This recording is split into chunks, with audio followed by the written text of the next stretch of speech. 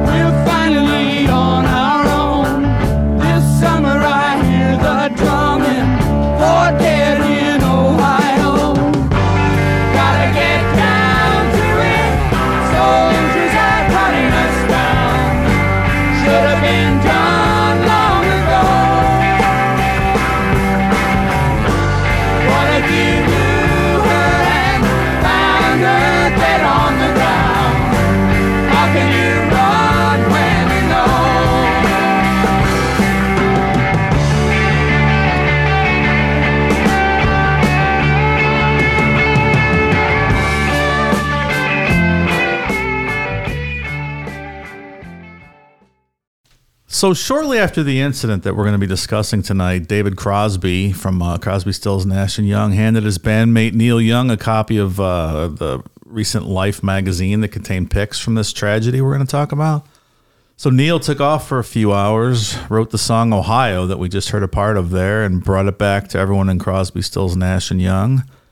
They immediately recorded it in a couple takes, rushed it out as a single within 3 weeks of the event. It was everywhere and became sort of a anthem of the anti-war movement. You'll notice I'm starting the show here tonight because our beloved Mike Nomipod is in the driver's seat tonight narrating this episode. You got promoted to like quarterback of the show. Like you get to run things. How about here. that? Yeah. It's pretty fun over here. I just do whatever I want. Right. You can interrupt the story as many times as you want to talk about whatever. Rate your favorite cheeseburgers. Is that what you do over here? Well, sometimes that's what I do. Wendy's triple, Burger King. Just whenever Just you wide open, whatever is on my mind, right? Exactly. Ask Ian. He just tries to get through a paragraph, and the poor guy can't even do it. I'm just like, yeah, the Taco Bell switched their mild sauce recently, I think. Well, if I have carte blanche here, Ian, did you watch that movie, The Sadness, yet? The Taiwanese pseudo-zombie horror movie. I have not. It is fucking amazing. One of the best horror movies I've seen in a long time. That's the one that you said had all the good kills in it? Oh, my God. It's fantastic. So the Taiwanese got it right. They did. Excellent. I was going to watch it, but then I ended up watching that new documentary on Netflix instead. What's that? About the fertilization doctor that just started impregnating massive amounts of women with his own. He's like Genghis Khan. Like Yeah. the whole world can trace their lineage back to this one guy. It's super fucked up. Is that here in the States? Yeah, it was in Indiana. Good old Indiana. Yeah, like the Indianapolis area. Interesting. I recommend it. It's a good one. All right. I recommend The Sadness. Excellent movie available on Shudder. I can't remember the name of the documentary. It's called like very Our helpful. Our Father or something like that. It's really fucked up. If only there was like something you can go to online to like search up the name of something. Maybe you should invent it. Find it, yeah. Ask Jeeves, perhaps. Look here, Jeeves. What's this documentary I've been hearing so much about on the Netflix? Question mark. Wasn't Jeeves like wearing a tuxedo and stuff on the front page? Yeah. He's all fancy. I remember in grade school when we were first learning how to use computers, that's what we were taught to use was Ask Jeeves. Really? Yeah. It's interesting. Like, I don't know. I don't remember. Early, mid 90s, maybe 94, 95, 96-ish. I don't know why Ask Jeeves. Maybe that was the big one at the time. I don't know. He could have won out. Who knows? Though, would have been a different world right now. Ask Jeeves would have ruled the world. Nobody would ever have to listen to our show because they could just ask Jeeves and then get all the information, right? Ask Jeeves, what was this whole Kent State shooting all about? Yeah. And fucking I'm out of business. All right, Mike. Take it away. Let's hear about this interesting piece of history that local to us. About what, 45 minutes from here? It is. Ish. I went out there today, 48 minutes. Look at you doing another journalism. I did a journal. God damn, pal. I did a last minute research. Just went out there today to take a look at the campus and some of the memorials, and they have a little museum out there. Learned a few things actually that I sprinkled into my notes over here that we'll talk about today. Nice. I learned something on the news today too that maybe was going on out there, and I know you might be implicated in. I get home and I turn on the news, and Channel 3 is out there, the local news station, talking about how they've been finding swastikas written on different buildings and such at Kent State.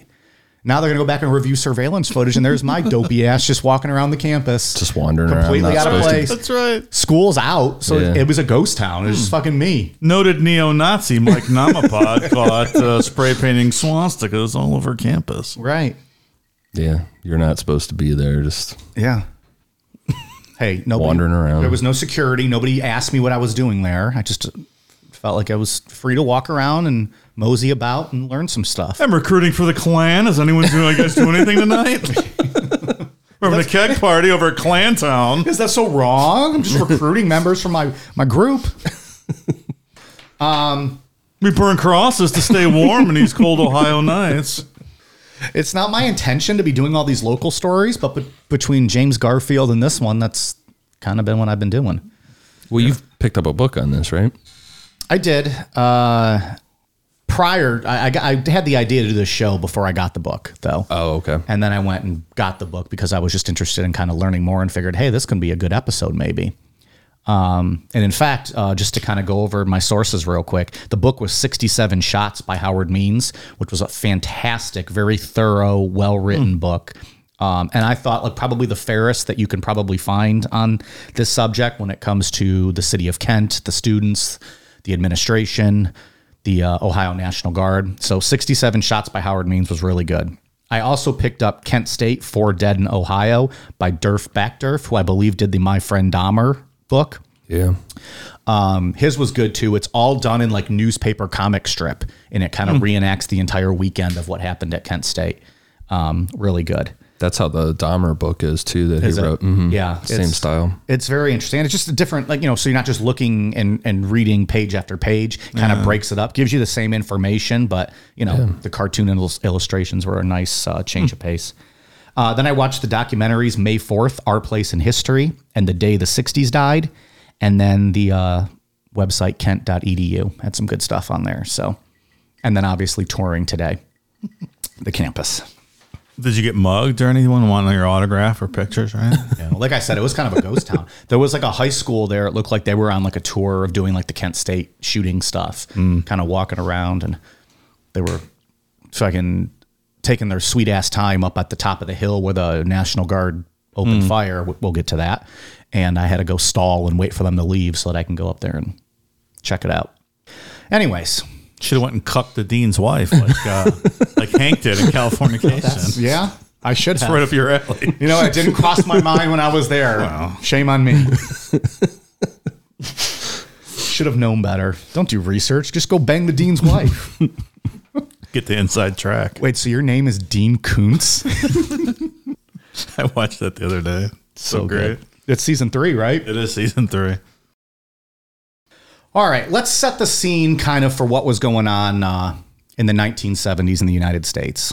By May of 1970, over 50,000 U.S. soldiers had been killed in Vietnam, dating back as far as the 1950s when troops first touched down in Southeast Asia.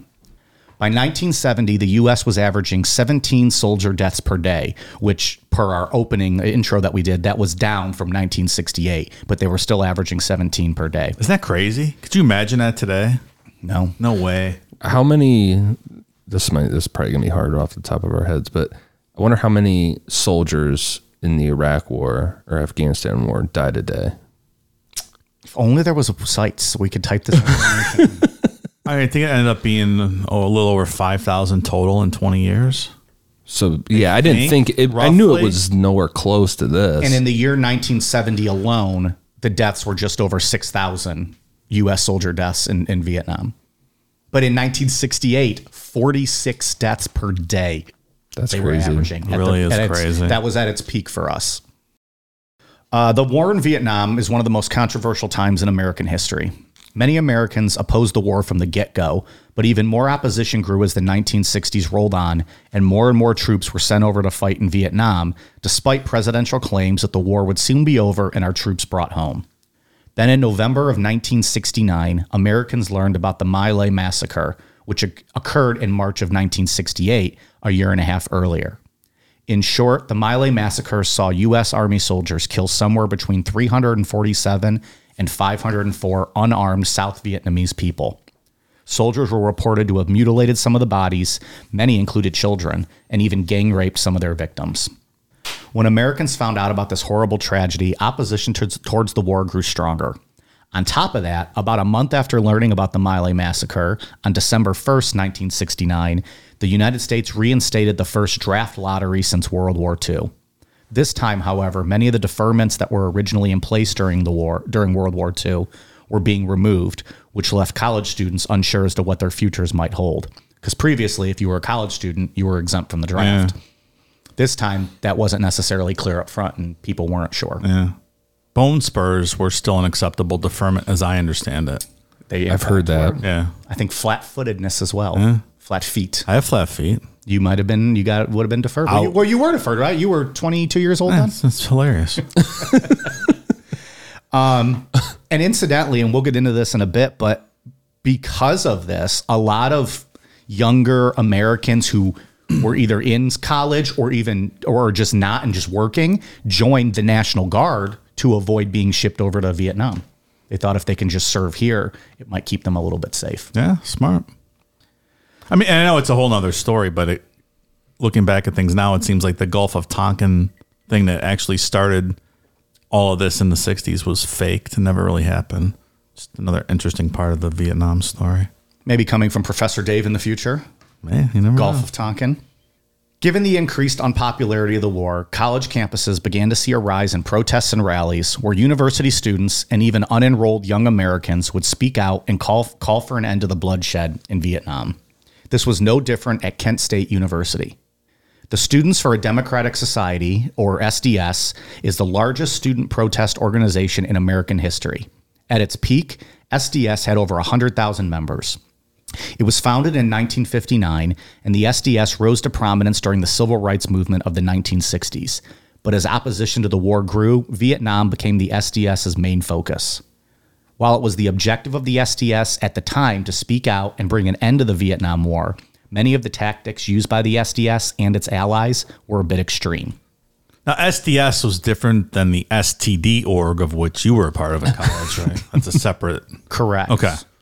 And our mission in the STD org was that our slogan was, "It's not our fault." No, we didn't give that to you. You might have given that to us. And we accepted men and women. Understood. Yeah. Thanks for clarifying. So, I'm going to get into some of the things now that kind of relate directly to Kent that kind of build us to the weekend of May in 1970 we're going to talk about. First, on April 1st, 1969, the Kent State chapter of the SDS attempted to enter an administration building with a list of demands, one of which being the abolition of the school's ROTC program. While the SDS was serious about their demands, it's also believed that they kind of were just looking to provoke a confrontation with authorities. When they arrived at the building, they were met by police, and yes, a conflict did occur. Several police officers reported to have been hit and attacked by the students, so the university revoked the charter of Kent's SDS. A few weeks later, at a disciplinary hearing for 2 of the students who were members of the SDS, a massive brawl broke out outside the building between SDS supporters and counter demonstrators. When all was said and done, the Ohio State Patrol arrested 58 people. Later that fall, a Portage County jury found 4 SDS leaders guilty of assault and battery, and each were sentenced to 6 months in county jail. On April 10th, 1970, this is less than a month before the shootings, Jerry Rubin, leader of the Youth International Party, also known as Yippies, and one of the infamous Chicago 7, spoke at Kent State. During his speech, Rubin was reported to have said, quote, "The first part of the Yippie program is to kill your parents. They are the first oppressors." But much of what Rubin said in his speeches was considered to be street theater, things that he said to elicit a strong media response and gain widespread attention, not necessarily anything he meant to be taken literally. Rubin's comments quickly grabbed the attention of the local Kent community and authorities, who now began to see Kent State students as radicals and a threat to their peaceful community. So maybe kill your parents was meant metaphorically, not literally slit your parents' throats. And that was kind of the point of Jerry Rubin, and I think the Yippies in general was kind of like that street theater, say the extreme thing to get people's attention, maybe to ruffle some feathers. But they weren't actually going out slitting their parents' throats. Right. I think when we're going to get to like some of these rumors that get spread, saying something like that, even if it's street theater, is going to whip people up big time. Yeah. Between that and then hearing about some of these groups, or the group we're going to talk about in a moment, I think for sure, because the far radical groups were doing some of this stuff and, terrorizing communities. And you got to remember, we're in Podunk, Ohio. These people aren't, This is also true. It's a small working class blue collar town. right. And they enjoyed their peace and quiet. Many of them knew or had a relative fighting in Vietnam and saw the students as a disgrace and anti-American for being so outspoken against the war. So just the fact that they were even protesting the war, even non-violently, they saw that as the worst kind of American. Like, how dare you? That's 100% accurate. I've heard it said in my lifetime. I remember being in high school and a teacher, a conservative teacher at the time, said that he felt it was anti-American to protest a war while soldiers were over there fighting. And Sure. it's kind of that same sentiment that they had at this time. I would say that I don't know that there's anything more American than protesting an unjust war that's getting Americans uselessly killed overseas, serving no purpose. I agree with, protests and speaking out is part of freedom of speech and what makes this country great. You don't need a First Amendment to protect popular speech. It's Correct. Quite the opposite. Now, that being said, if you're one of these people and you hear Jerry Rubin saying this ridiculous stuff and you're reading in the newspaper what these radical groups are doing, again, we'll get to that in a minute. I understand where their mindset is, but there's not really any evidence presented that this is what's going on Kent campus. Right. We had the same thing happen here in our town. There were protests going on. Was that last year? Some protest that it just started circulating through Facebook that people were coming here to protest and do stuff here. And everybody was all whipped up on the Medina Facebook group. Oh, it was when the Black Lives Matter protests got out of hand a little bit downtown. People were boarding up their windows in town here. It was It's like nobody... quite ridiculous. And it ended up being like a very peaceful protest. And, the community of Kent also heard what leaders of the SDS and people like Jerry Rubin were saying and became fearful that their town was becoming unsafe and that they were going to be targeted by these angry mobs of students. Then, on April 30th, 1970, President Richard Nixon, who had pledged during his presidential campaign in 1968 to end the war in Vietnam, announced during a live national broadcast that he would be sending troops into Cambodia. This enraged students and anti-war protesters all over the country. Instead of de-escalating the war and bringing troops home, Nixon was now taking the war to another country and increasing the number of troops that would be shipped over to Southeast Asia. And he'd already been bombing them secretly for a year before he announced that. Now it was just official, and now he's going to up the game and be sending more troops. And they were also running a secret war in Laos next door, too. So there was a lot of stuff going on over there. And there's actually if you look at the 1968 presidential election, Nixon was getting involved behind the scenes and illegally with peace talks to try to put them off so that it would hurt right. Lyndon Johnson and the Democrats and try to tell people, hey, when I win, we'll do the peace talks then. Yep. Oh, the Vietnamese and the North and South and, wanted to push off peace talks because that would look favorable upon his opponents who were running for president. And Came close to treason, in my opinion. yeah, it's very interesting. That whole 1968 election is fascinating.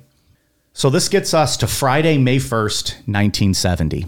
The day after Nixon's Cambodia announcement, at around noon, roughly 500 Kent State students and faculty gathered on the Commons, which is a large grassy area in the middle of campus. During the rally, a group known as WHOR, World Historians Opposed to Racism and Exploitation, buried a copy of the Constitution to symbolize Nixon's murder of constitutional principles by invading Cambodia without a declaration of war or consultation with Congress. A sign was also put up on a nearby tree that read, quote, "Why is the ROTC building still standing?" And another rally was planned for Monday, May 4th at noon. As mentioned earlier, Kent did have an ROTC program on campus, and that included an ROTC building located right off the Commons. Did you go over what ROTC means? I did not. Reserves Officers Training Corps? Yep. Kind of you can go to school and train to be an officer in the military simultaneously. Mm-hmm. They offer scholarships and such for it. I like that whore name. That's an interesting... I believe Danny DeVito would pronounce it whore. Yeah, talk about grabbing someone's attention. And then you're like, what is that? Oh, we're just world historians and we don't like racism and exploitation. I'm in a group known as Citizens United for Nice Titties, and we get a lot of flack for, I wonder why. Get shirts coming out? Mike... Go ahead. I was going to say in college, you were in that organization, the regular users of forced intercourse. Roofie for short, right? It's like I was trying to figure out in my head. Yeah, no. Probably got a lot of flack for that I don't one, like what too. you're insinuating with that, pal. They'll never let me back on a college campus again, and I quite enjoyed my visit today.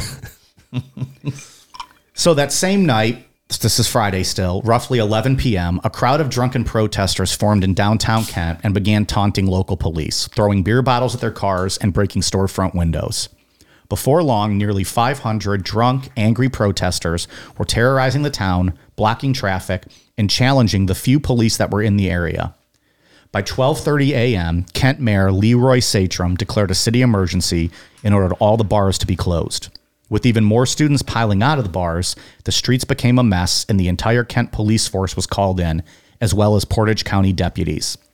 When protesters ignored their calls to leave, police began using tear gas to force the protesters out of the streets and back to campus. It was also reported that the police used their guns to hit and club protesters and rioters who weren't following orders or weren't moving quickly enough. Things finally quieted down around 2 a.m. that night. Prior to the situation being resolved that evening, however, after declaring a city emergency, Mayor Satrum called Ohio Governor Jim Rhodes and informed him that SDS was rampaging through the town and had already taken over a portion of Kent. Obviously, this was a bit of an exaggeration. With this information, though, given to Governor Rhodes, a call was placed to the National Guard liaison officer to head to Kent and assess the situation. Okay, appropriate steps so far. I agree. It's getting a little out of hand. They were A getting lot of rowdy. hand. Yeah. I mean, if you're a local business owner downtown, things like that's are going on. Yeah. And I think you would agree with this course of direction. Obviously, the business owners were pissed, and I didn't have this in the notes, but it was reported that like the rest of the weekend, those business owners were on top of their buildings with guns, waiting for the students to do something else, and they were going to open Sure, fire. they were. So that was something else that the authorities and the mayor had to keep in mind. And I think the biggest thing we're going to see here is, perhaps this situation, Mayor Satrum, even Jim Rhodes, the governor, they handled the city issue fine with that. But when it came to campus, there was really no oversight, no plan, no chain of command. No logistics at all. Nothing. It just, we'll get into it. Now we're on Saturday, May 2nd, 1970. Because of the fact that some students the night prior had essentially rioted and caused a lot of damage to local businesses in town, there was a large uproar from the Kent community. It should be mentioned, though, that several Kent State students returned to town the next morning to help clean up after the damage had been done the night before. However, now rumors started circulating that the Kent students had been infiltrated by outside radicals, and we'll get into the radicals in a minute, and that these radicals planned to continue to terrorize the entire city. And rumors ran wild here. There was talk that the students were going to lace the city's water with LSD, that they were stocking up on piles and piles of guns and ammunition, and they were building underground tunnels to blow up businesses. And some business owners stated people who they believed were students threatened that if they didn't display anti-war signs in their storefronts, they would damage and burn their buildings. There was also a report from Kent Police Chief Roy Thompson that his reliable source told him the student protesters would next be targeting the local Army recruiting station, the post office, and the ROTC building on campus. To be clear, other than the ROTC building, because like we said, they put that sign up before on campus about why it's still standing, the rest of the rumors were all just hearsay, and there was no evidence provided to support any of these rumors being reported. Quote unquote reliable source. Right. AKA Otis the drunk. Sitting in the drunk tank. We bring Otis up a lot.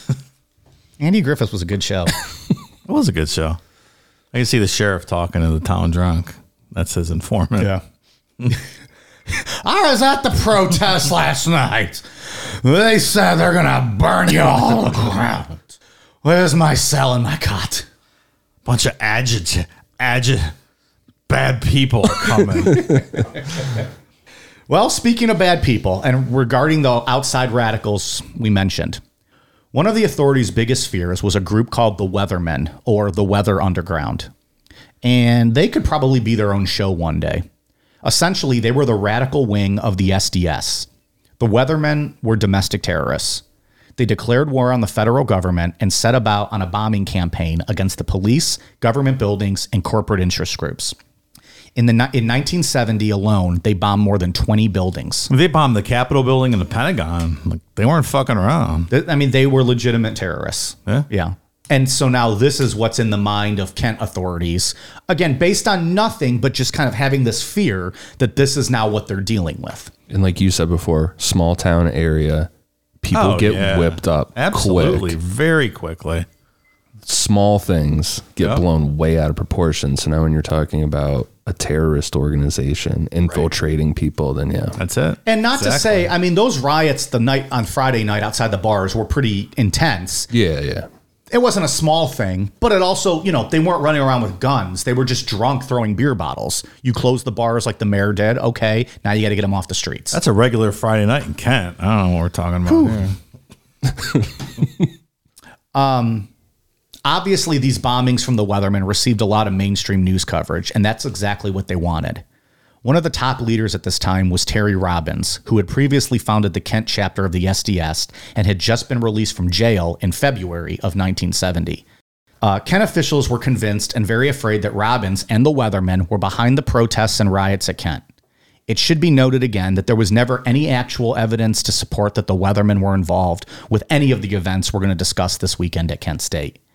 And interesting side note, what officials didn't know is that Robbins was actually killed in March of 1970 during a Weatherman bombing that had gone wrong. So he died 2 months prior to any of this even happening. They just didn't know that yet. Yeah, I actually was reading he and two other members of the Weather Underground were killed in a townhouse in Greenwich Village in Manhattan, building bombs. They blew it up. It blew up. And blew the building up, and they were in it. Yeah, crazy. Yeah. And I think that the Weathermen just kind of kayfabed that for a while. And I think we have some actual audio of that situation. Oh, really? Bag up, Terry. Put it in reverse, Terry. Put it in reverse. Oh, Lord, Jesus. Oh, Lord. Oh, Jesus. What you doing, Terry? Terry, what you doing?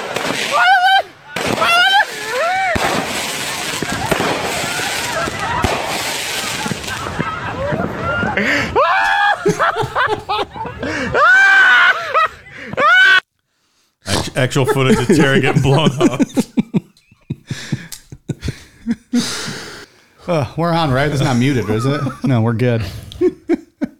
It'll never get old.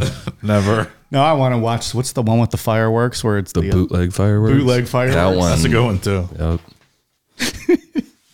All right. Any hoodles. So the weathermen were not great people, but not involved in this. On the morning of Saturday, May 2nd, Mayor Satrom had ordered, due to the serious threats he believed the town was facing, that there should be no sale of liquor. There would be no sale of liquor, beer, firearms, or gasoline unless it was pumped directly into a vehicle. No booze in Kent? Now I see why there was a riot. That makes more sense now. Oh, now you're out there protesting? He also issued a city curfew from 8 p.m. to 6 a.m. and a campus curfew of 1 a.m. Fearing that the town didn't have the resources to face what crazy rumors were being reported to him, Mayor Satrom called Governor Jim Rhodes and officially requested the assistance of the Ohio National Guard. Governor Rhodes, who had already deployed the Guard 40 times in the previous 2 years in office, immediately approved the request at 5 p.m. that Saturday, but it would take a few hours for the National Guard to arrive. Around 8 p.m. that night, a group of students began to congregate on the campus commons. The crowd quickly grew, mostly with students who were just interested to see what was happening. After a few minutes of anti-war shouts and slogans, the crowd marched across the commons to the ROTC building. The students milled around for a while until a few began throwing rocks at the windows of the building. Eventually, things escalated, and students began throwing flares into the building, setting it on fire. A few minutes later, the local fire department arrived, but as they tried to extinguish the fire, some of the students cut their hoses with machetes, ice picks, and knives. With no help from the city or campus police, their hoses being damaged, and rocks still being thrown at the building, firemen were like, fuck this, left the area, and the building continued to burn. It was later reported that only about 15 people were throwing rocks and flares at the ROTC building, with the majority of the crowd just standing by, shouting and yelling. So while there may have been up to 1,000 students on the commons for this rally, there were very few witnessed to be engaging in riot-like behaviors. Many of the student protesters on campus didn't even attend this rally because they felt engaging in criminal acts like this played right into the authorities' hands. Well, they were right. I agree. I mean, again, this is not good behavior. This is riot-like and very dangerous. But this happens at a lot of protests. It does. Outside agitators come in. They view it as a chance to burn shit and break windows and that, and it gives the whole protest and the whole movement a bad name. And something to keep in mind too with this, and we don't get into it a ton in this story because it's a lot of just rumor, innuendo, and things that there's not a lot of information on. But there were outside agitators alleged to be a part of this. There was also undercover FBI, CIA, and local police agents involved in these protests. I have no doubt. And they're not sure to what extent, what role they maybe played in some of this agitation. Could it have been outside radicals? Sure. There's no evidence to support that. Could it have been outside, law enforcement agencies? Could be. Not unheard of. They certainly were a part of other protests. Exactly. I would be shocked if someone from the CIA wasn't in one of these protests. If they weren't in one, you would be shocked. Yeah. Yeah. At least someone from the CIA. Or they were all in that over crowd. this stuff. Absolutely. At least maybe came after the Friday night incident when authorities are like, hey, something's fucking happening here. They were trying to infiltrate all those groups back then. All of them. A little after 10 p.m. that night, close to 1,000 National Guardsmen arrived in town and on campus for their occupation. Thinking they may be facing thousands and thousands of armed and dangerous students, the National Guard showed up with 138 trucks of varying sizes, 7 armored personal carriers, which are essentially tanks that were also used for the heavy growth in the Vietnam jungle, 3 armored personal carriers adapted for mortar launches, 5 armored command vehicles, 13 helicopters, and 4 airplanes. Essentially, they showed up to the small town preparing for a minor war against a virtually unarmed group of student protesters. When the guardsmen arrived, there were some students meeting at the gates of the university, planning to march through downtown. At this moment, these students were not rioting, attacking anyone, or causing any damage, simply gathering. However, because they were trying to march through town, they were in violation of the 8 p.m. city curfew. The guardsmen forced them back to campus using tear gas and by charging the students with the bayonets of their M1 Garand rifles. One student was in fact stabbed with a bayonet, and several others were arrested for the curfew violation. Most of the students quickly left when the tear gas was fired at them, but a few of the more hardcore protesters did throw some rocks back at the guardsmen who were attacking them. Real quick note on the M1 Garand rifle. This was kind of at this point an outdated gun. The National Guard was just getting leftovers from the Army at this point, old weapons. When the M1 Garand rifle was first introduced during World War II, I believe General Patton called it the greatest military weapon ever invented. Interesting. But at this point, they still had bayonets on them. They were older. They were a little outdated as opposed to the technology that they would have in Vietnam. So they were just kind of hand-me-downs that they were using. Still very powerful guns. Yeah, and they didn't have sort of the crowd control stuff they use now. Not that it's great, but rubber bullets and that kind of stuff to force crowds back without fucking bayoneting people. In all fairness, the National Guard... Fuck, is this the War of 1812? Right. And in all fairness, the National Guard, they weren't prepared for riot control, nor were they really well trained on how to do any of that. Of course not. So after attacking them with bayonets, tear gas, having rocks thrown at them, eventually the National Guard was able to force the students back to campus, where essentially a police state was awaiting them. Helicopters flying overhead, guardsmen standing outside of all the building doors, and hundreds more patrolling the campus and the streets of Kent.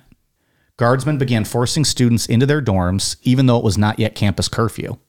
Students that didn't immediately comply were met with tear gas, bayonets, and having guardsmen point their guns directly at them, essentially intimidating the students into the nearest buildings. Once inside, the guardsmen refused to let them out for the remainder of the evening. Martial law certainly seemed to be in effect. You can see the escalation happening in real time. Seems a bit much. When they're rolling the hardware with all that. Seems like a lot.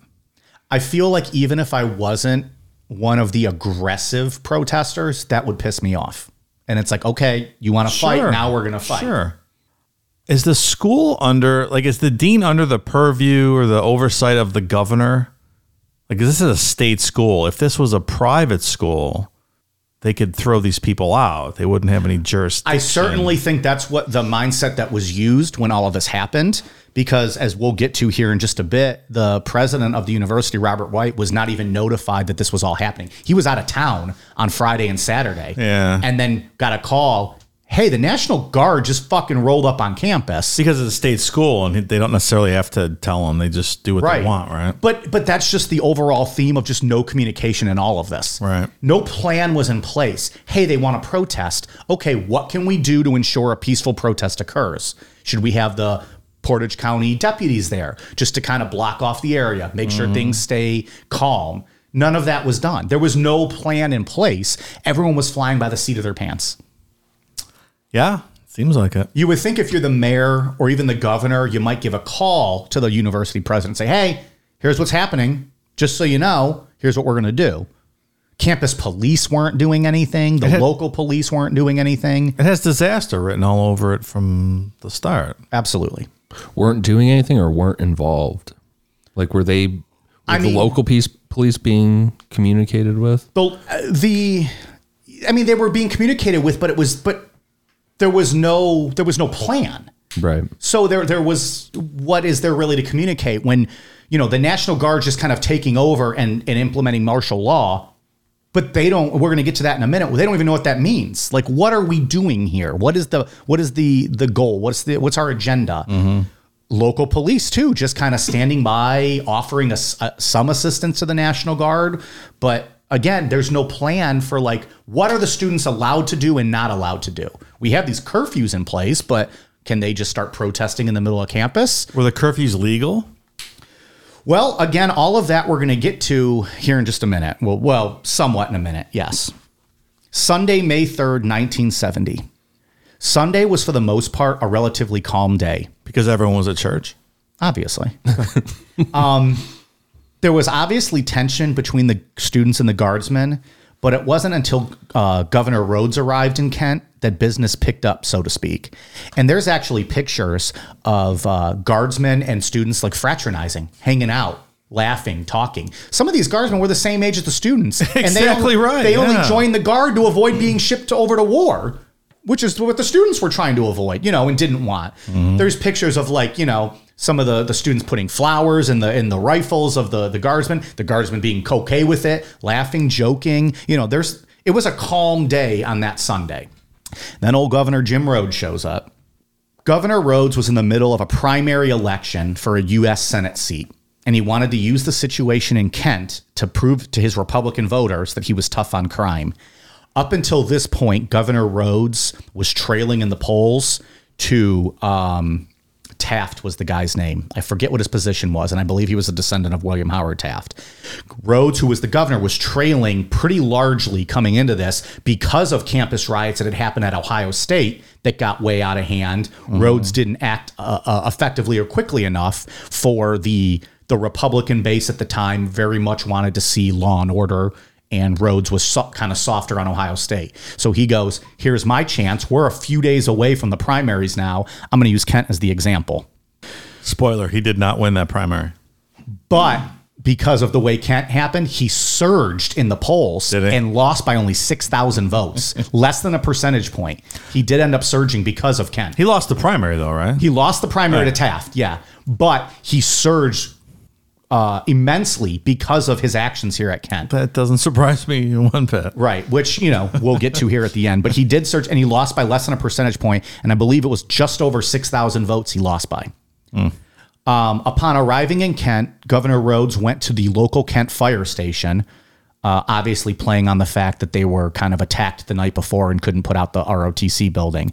And he gave a speech from the Kent fire station where he said, quote, "We've seen here at the city of Kent especially, probably the most vicious form of campus-oriented violence yet perpetrated by dissident groups.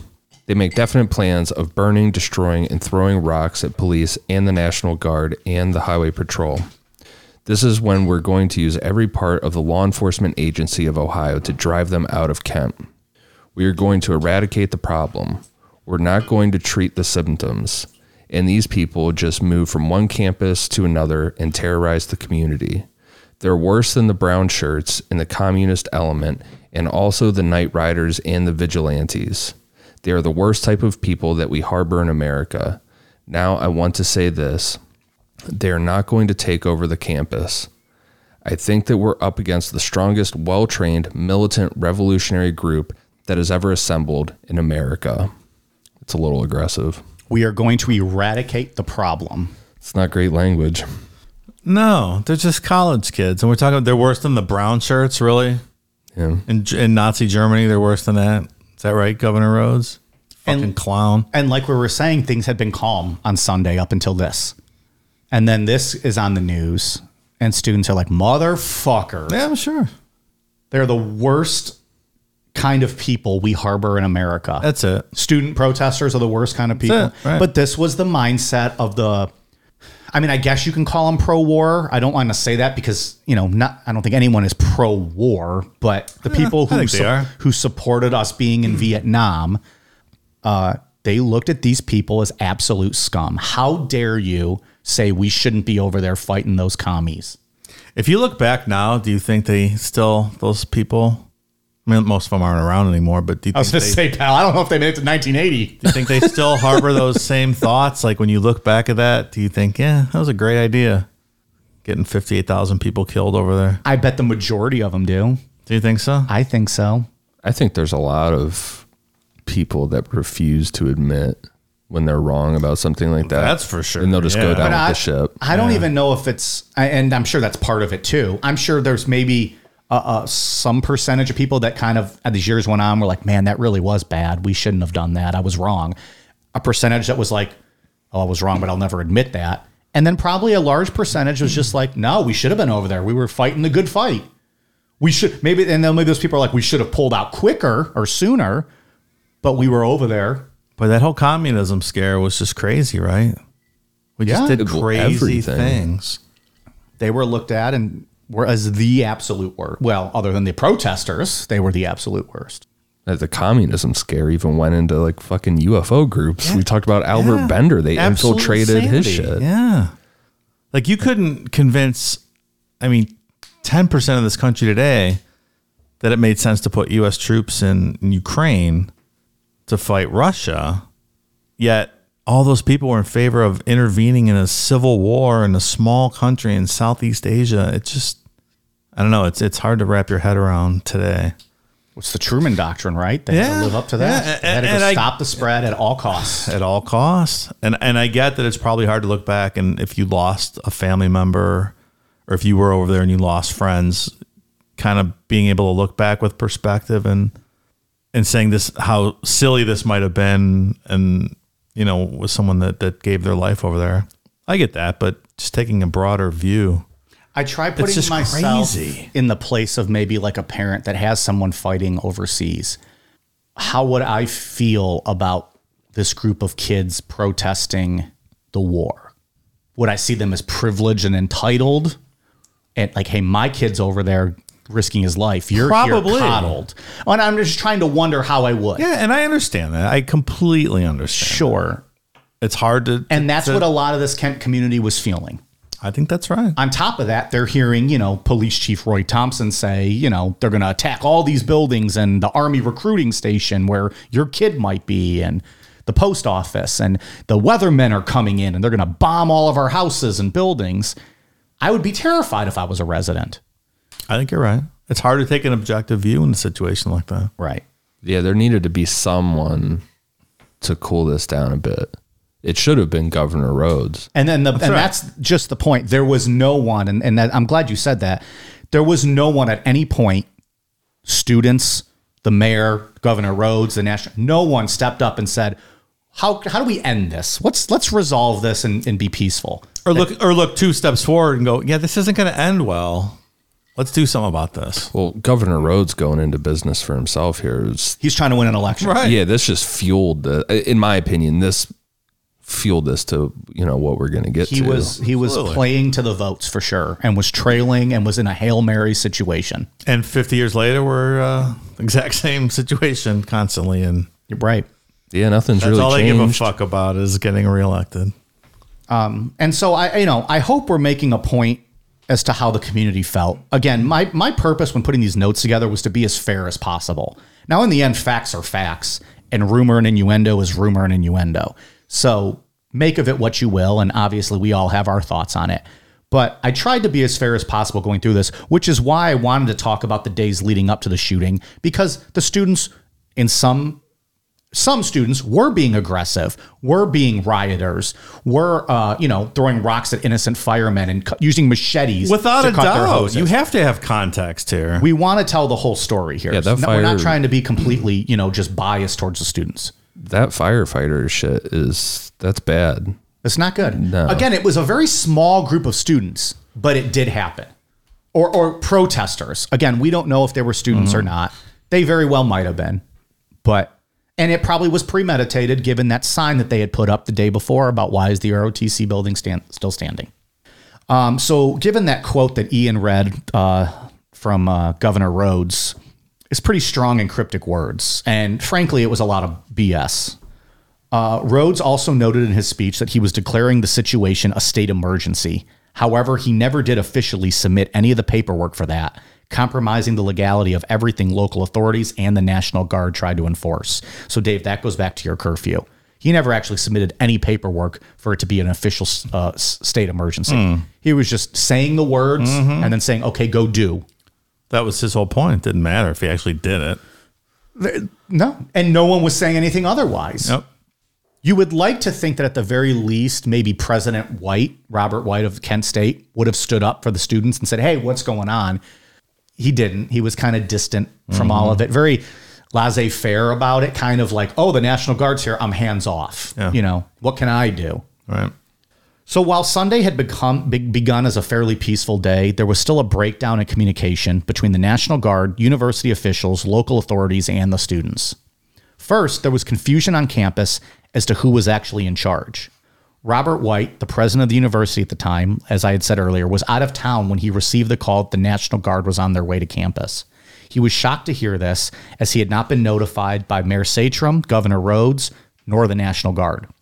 Second, even though Governor Rhodes declared a state of emergency, it wasn't clear to any authorities what exactly that meant and what laws they could and could not enforce. He declared a state of emergency in the same way Michael Scott declared bankruptcy. I declare bankruptcy! I like how, like, a couple minutes after that, Oscar walks into his office like, that's not how it works. Like, you can't just yell bankruptcy. It's like, what do you mean? I didn't yell it. I declared it. Yeah. That's exactly what Governor Rhodes did. Like, just saying it doesn't make it so. And there are a lot of other puzzle pieces that need to be put together. Meanwhile, the National Guard is sitting there with their like thumbs up their asses. Like, what the fuck are we supposed to do now? Right. Students don't know what the hell's going on. An interesting note about that, students were now being told over like the campus radio that they could not be together on campus in groups of 2 or more, or they would be charged with unlawful assembly per the Ohio Riot Act. Is that even a real thing, though? It doesn't sound like it. I was trying to do some research into the Ohio Riot Act, and I don't even think it exists. The Ohio Riot Act at this time, from what I read, was not even a legal thing. It didn't even It didn't even become like a bill until 2 years later. That's what I found. I couldn't find it. That doesn't mean anything. So, but they're telling campus, over the radio, students are hearing. So now they're hearing it from their peers. Hey, you can't be in groups of 2 or more. Don't fucking walk to class with 3 of you. You're going to get shot or arrested. In groups of 2. They didn't say shot. They arrested.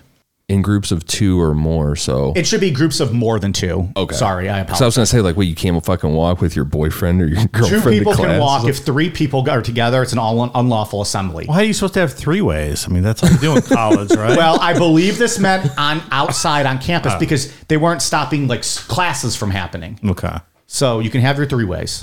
Got it. Not outside, pal. Keep it inside. Wow. What fun is that? You can't go do it on the commons, ringing the victory bell while you're, in the middle of a threesome.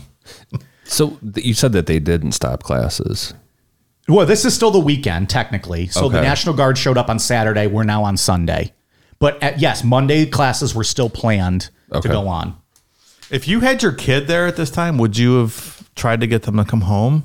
Some parents were afraid. A lot of students kind of gave the old, Mom, I'm going to be fine. Like, we're just going to go protest peacefully and go chant and talk. And, I think people were kind of overwhelmed and kind of shocked by it all. Like they didn't, you hear the National Guards there, but then you talk to your kid and you're like, Mom, everything's fine. Like, just going to class or whatever. Right.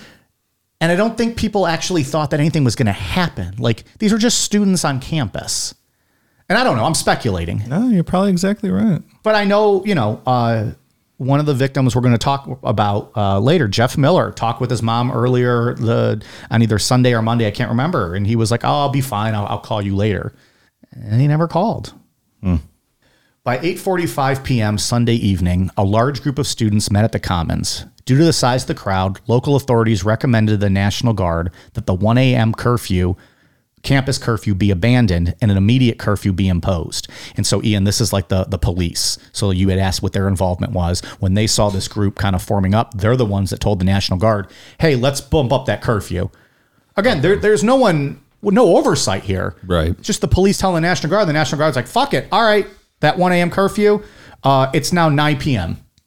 And the National Guard read the Ohio Riot Act and demanded that the crowd disperse within 5 minutes or action will be taken. They're just making it up as they go. Exactly. With no authority to do these things. Right. So that's the thing too. Like if the Ohio Riot Act didn't exist until 2 years later, the bill, what did they actually read?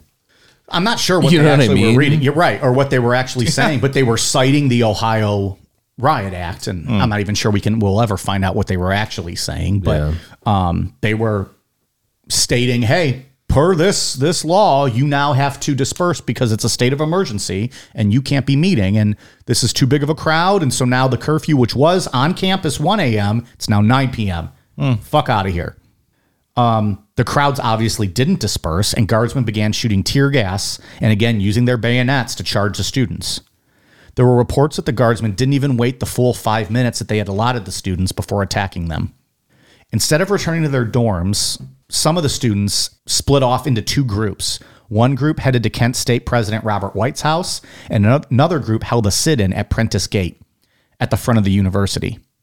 The sit-in group asked for a chance to meet Mayor Satrom and President White to discuss the list of demands they had, one of which being the immediate removal of the National Guard from campus. Rumors began swirling that Mayor Satrom was actually on his way to the scene. This news lightened the mood of the students, and for the time, everything was relatively peaceful.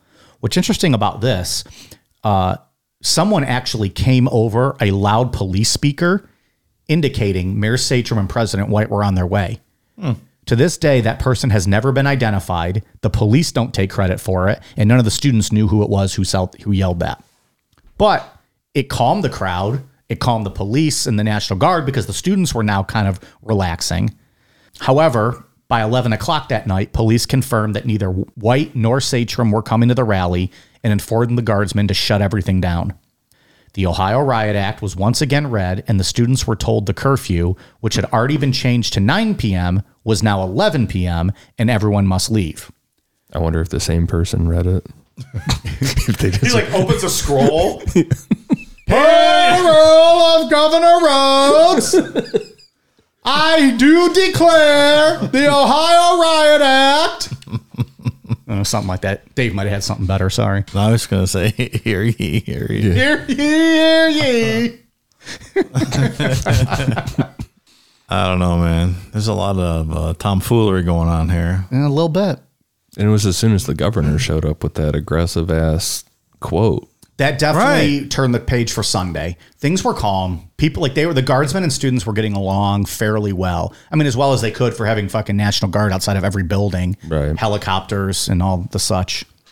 After changing the curfew to 11 and telling everyone to go the fuck home, the guardsmen didn't wait long until they began aggressively charging students with their bayonets, stabbing at least 2 of them, shooting tear gas at them, and forcing them off the streets.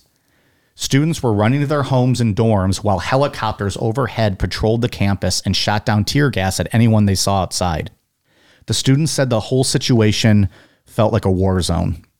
Eventually, the guardsmen managed to clear the streets and the campus and force the students inside. For the time being, everything was quiet, but the stage was now set for the May 4th rally, scheduled for noon the next day on the campus commons. Monday, May 4th, 1970. Students woke up Monday morning with reminders all over campus that the noon rally was to be held on the Commons later that day. Some school officials tried to stop the event by handing out thousands of leaflets indicating that the rally was canceled. A portion of these professors and administrators didn't agree with the protests and wanted to see the students stopped. Others feared more clashes with the National Guard and wanted to keep everyone safe. Do you think that it was safety-based or philosophical against the protest? I think both. Kind of a mix. I think it was a mix of both. Just kind of working together to try to put an end to it. Maybe some of these professors were just sane and like, hey, somebody needs to step up and be a voice of reason here. Yeah. Like, we need to stop this. And we'll get into one guy here after the shootings in a bit that kind of saved the day. But yeah, I think it was a mix of both. I think some of the professors were just, look at these, piece of shit anti-war protesters. Like, how dare they? Let's pass these out. Efforts were made nonetheless on both sides. Either way, they were all for naught. By 11 a.m., several hundred students already began to gather. And by noon, it's estimated that a few thousand students were present at the rally, but only about 200 to 300 were actively participating. A large majority of the students were simply there to observe.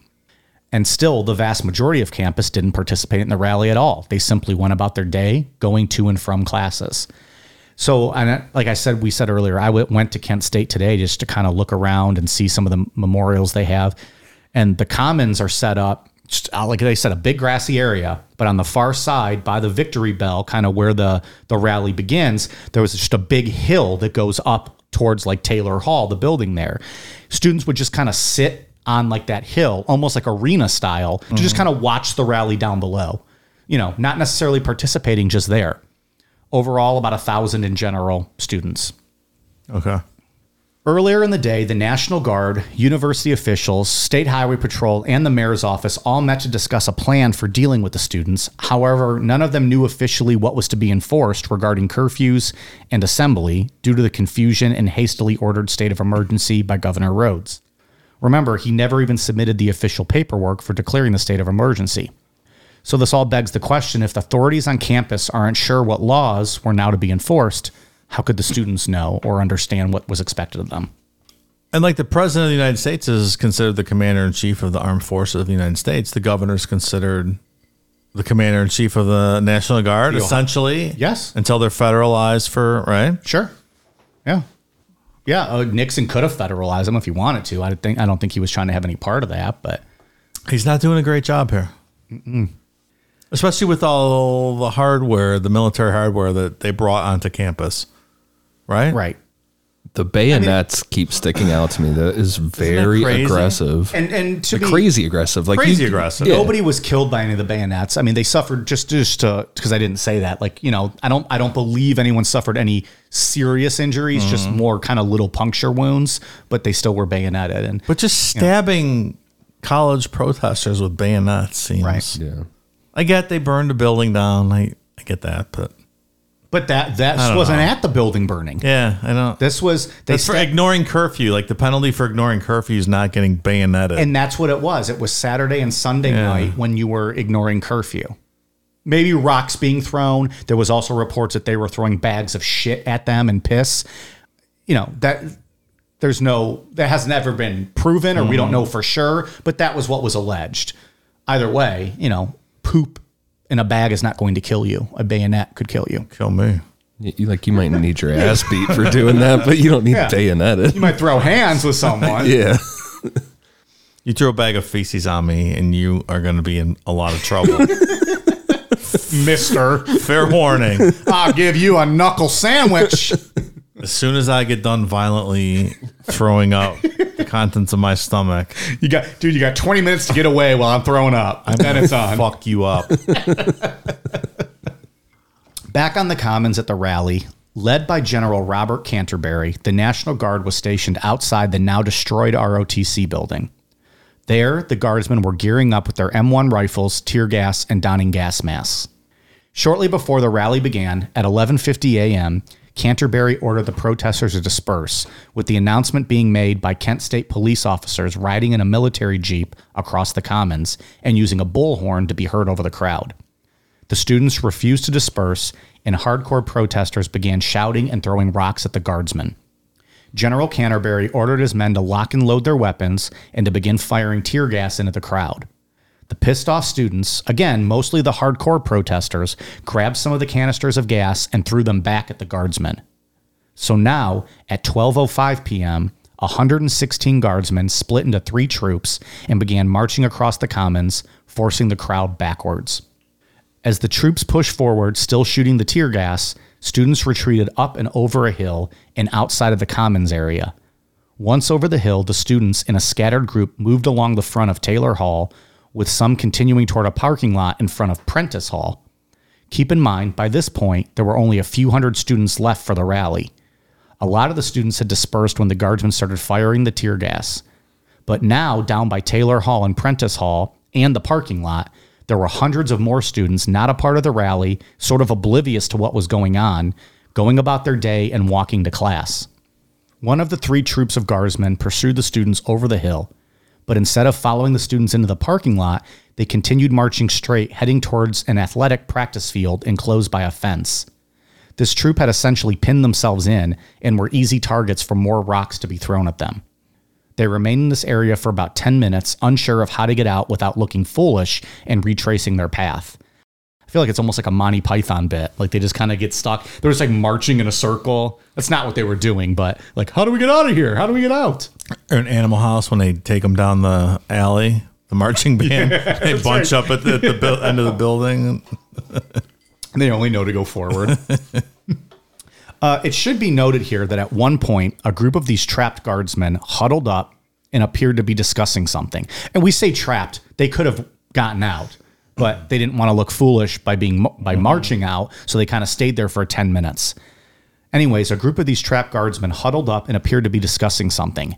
To this day, those men refuse to talk about what was actually discussed in that huddle. Yeah, we know who those people are. Those Guardsmen. I don't believe they've ever really been identified. There was a lot of protection going on of the guards and who they were with regards to the huddle. Right. They've never actually been identified, at least to the best of my knowledge. I did read somewhere that it was some of the more experienced Guardsmen that had huddled up, people who had kind of been through some battles before with rioters or aggressive behaviors. But that was the most I had read about it from what I could see. Some students who had retreated beyond the practice field fence where this troop was began throwing rocks at the Guardsmen. Keep in mind, over the course of the weekend, students had already been attacked multiple times with tear gas and some stabbed with bayonets, so the students were pissed. Because much of the rally had been broken up, the actual number of protesters and rock throwers at this point is not really well known, but estimates place it somewhere between 10 to 50 of them. So now you essentially have 10 to 50. We'll go with 50 just to be on the higher end. You have 50 people that are still now taunting the National Guard, protesting, yelling, mocking them, throwing rocks. Of the thousands that might have initially been there, there's about 50 left that are actively participating. How still many in a troops protest. total? So it was 116 men that moved forward with their advance. There was over 1,000 on campus, yes, with rifles, gas masks, tear gas. So 50 protesters should not be that scary to 116 here. 116. And it's not even known that all of them, they're not all throwing rocks. They're not, they're maybe mocking them and getting in their face. They're flipping them off. They're, waving flags in front of them. They're not all throwing rocks though. And again, estimates are tough as to what that number actually was. Sure. So all the other students that were just watching, a lot of them had dispersed. When they were gas just happened. gone. They left the They whole. were running away. They were in scattered groups, kind of moving, just kind of getting out of the way. Right. And so when the troops pushed them out of the commons area, the protesters over a hill and into like a 2 buildings and a parking lot area outside.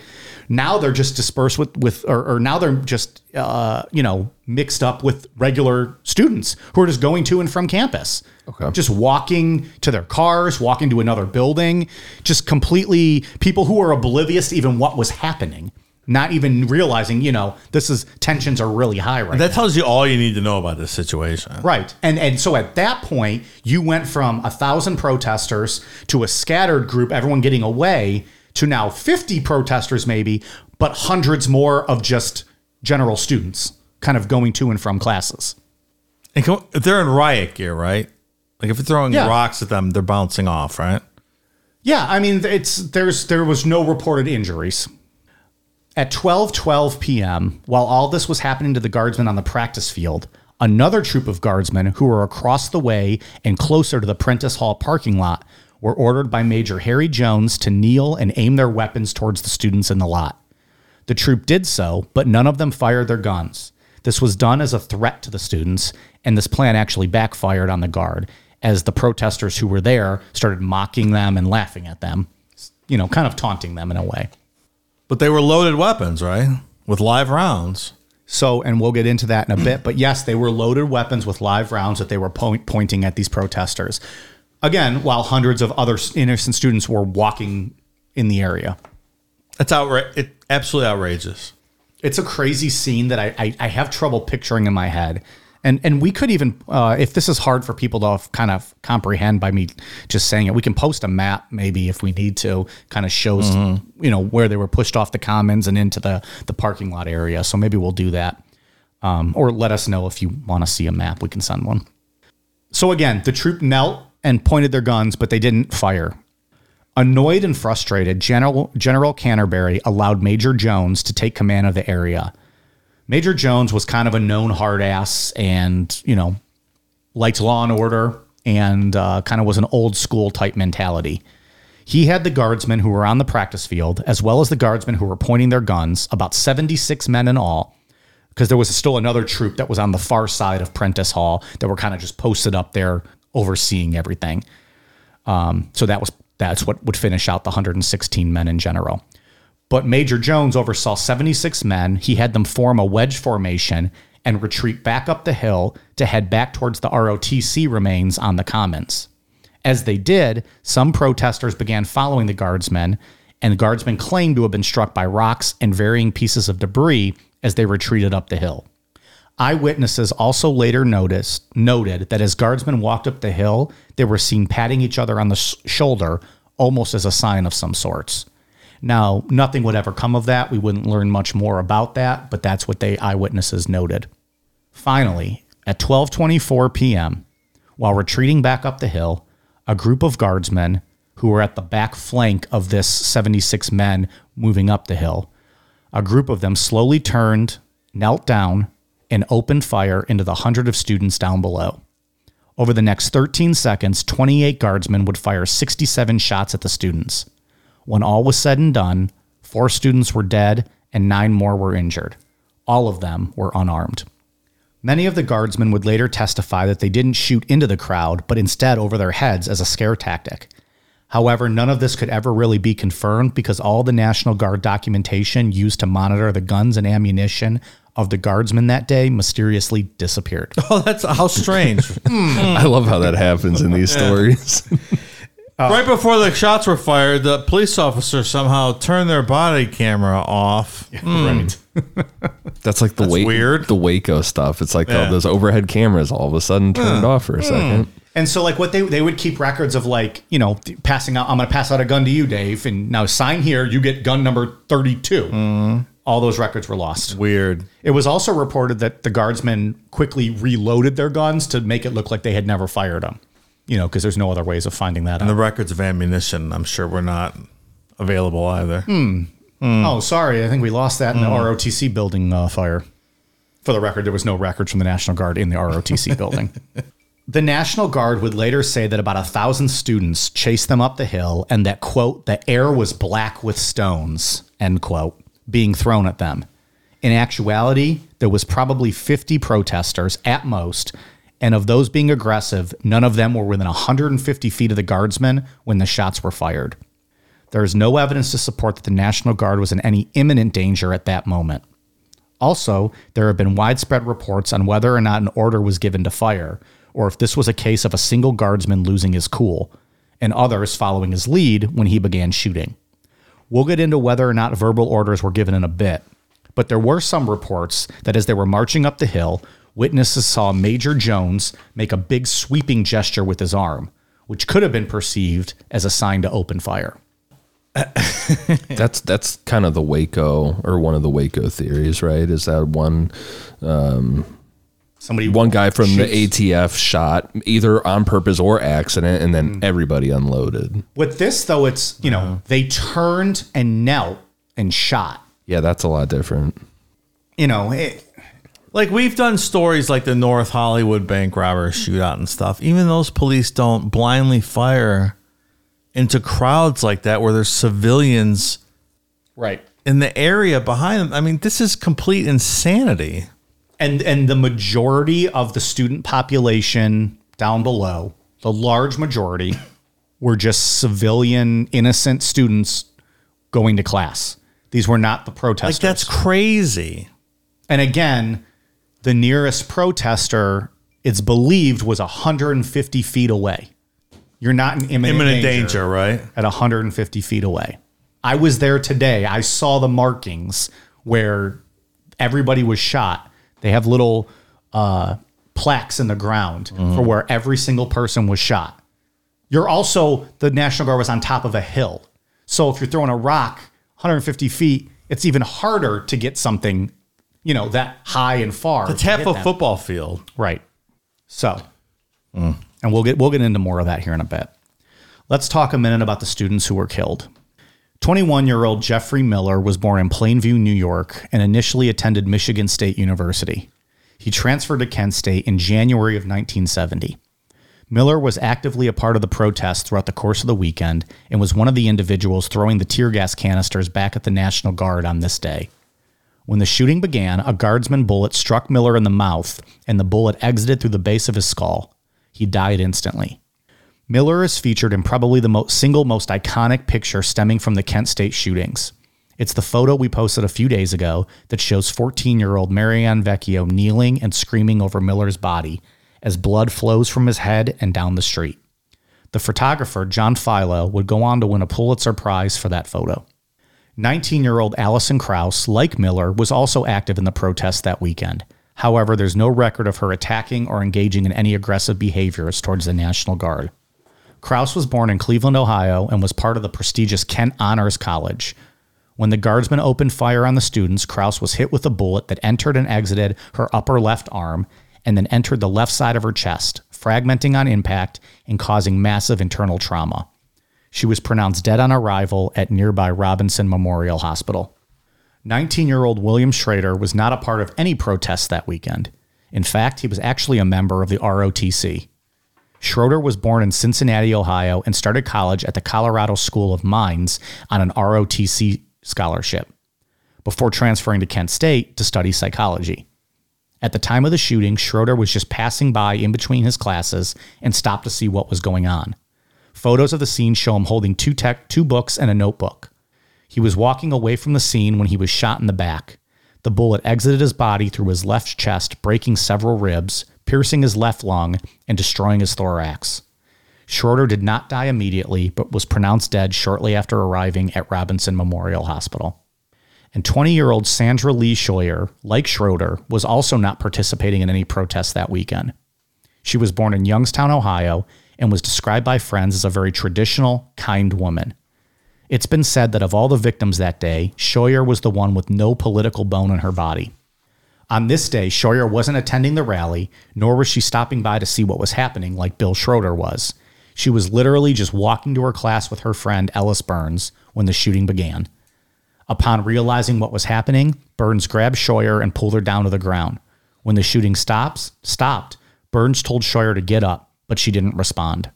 Scheuer had been shot in the neck with the bullet penetrating her jugular vein. She would bleed out before any medical attention arrived. 9 other students were injured that day, including Dean Kaler, who was shot in the back with the bullet fracturing his vertebrae, permanently paralyzing him from the chest down. Kaler today is featured prominently in many of the Kent State documentaries that you can find online and various streaming services. I stated a bit ago that the nearest protester was more than 150 feet away from the guardsmen when they opened fire. The nearest bystander hit during the shooting was 60 feet away from the guardsmen. The furthest student wounded was over 750 feet away. So, were the guards actually in imminent danger?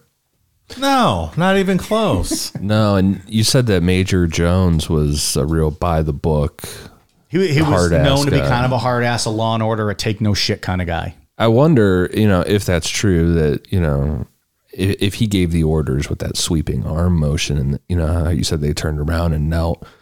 I wonder if he was just like, fuck this communist bullshit. They're un-American. I have no doubt about it. Yeah. Let's just fire some shots in there and get them to back off. Right. The issue with that is, again, they were unarmed. 2, there were so many innocent people around. Just people not a part of any protests, not causing any trouble. 3, this is the United States of America, and you're allowed to protest anytime you want. Also true. The penalty for throwing rocks is not the death penalty. The penalty for burning down an ROTC building is not the death penalty. Right. You can go fuck yourself. Those people walking to class were 2.5 football fields away. That is not how you use a rifle. You don't do that. Period. There's laws in Ohio against you can't hunt with rifles because it's so flat. The bullets carry too far. The same fucking logic goes here. Yeah, they said I believe I read the power from an N1 rifle can go straight through a decent sized tree trunk, just straight through it. You're on a fucking college campus with people walking around. Right. 13 people overall shot, 4 killed. It's unbelievable. 9 other injured. And like we said, Dean Kaler paralyzed from the chest down. I mean, you're from Ohio. You grew up hearing about this story, and unless you do extensive research, you don't know about the particulars like this. But come on, and that was my absolutely insane. That's why I wanted to do this show, because I always knew about the shooting. I had heard about it. I knew enough, but I wanted to dive into it. So I was like, well, if I'm going to do it, let's make a show out of it. And the feeling I got while reading the books and watching the documentaries, I hope I helped translate a little bit into the notes that I prepared for today's show. In my personal opinion, I felt like I still didn't feel like I got a good grasp of it in the notes. But it's crazy. And then you go to the campus and you're like, this is just a college campus. These are kids. These are students. And it's just open fired upon for speaking out against a war they didn't believe in. I'm not saying they were all completely innocent from any wrongdoing, but they didn't deserve to be shot. But in a closed environment where people throwing rocks and whatnot advancing on you from 25 feet away, maybe you can make the case. Right. But not in an open college campus environment where people are walking around behind you and you're firing rifles. Right.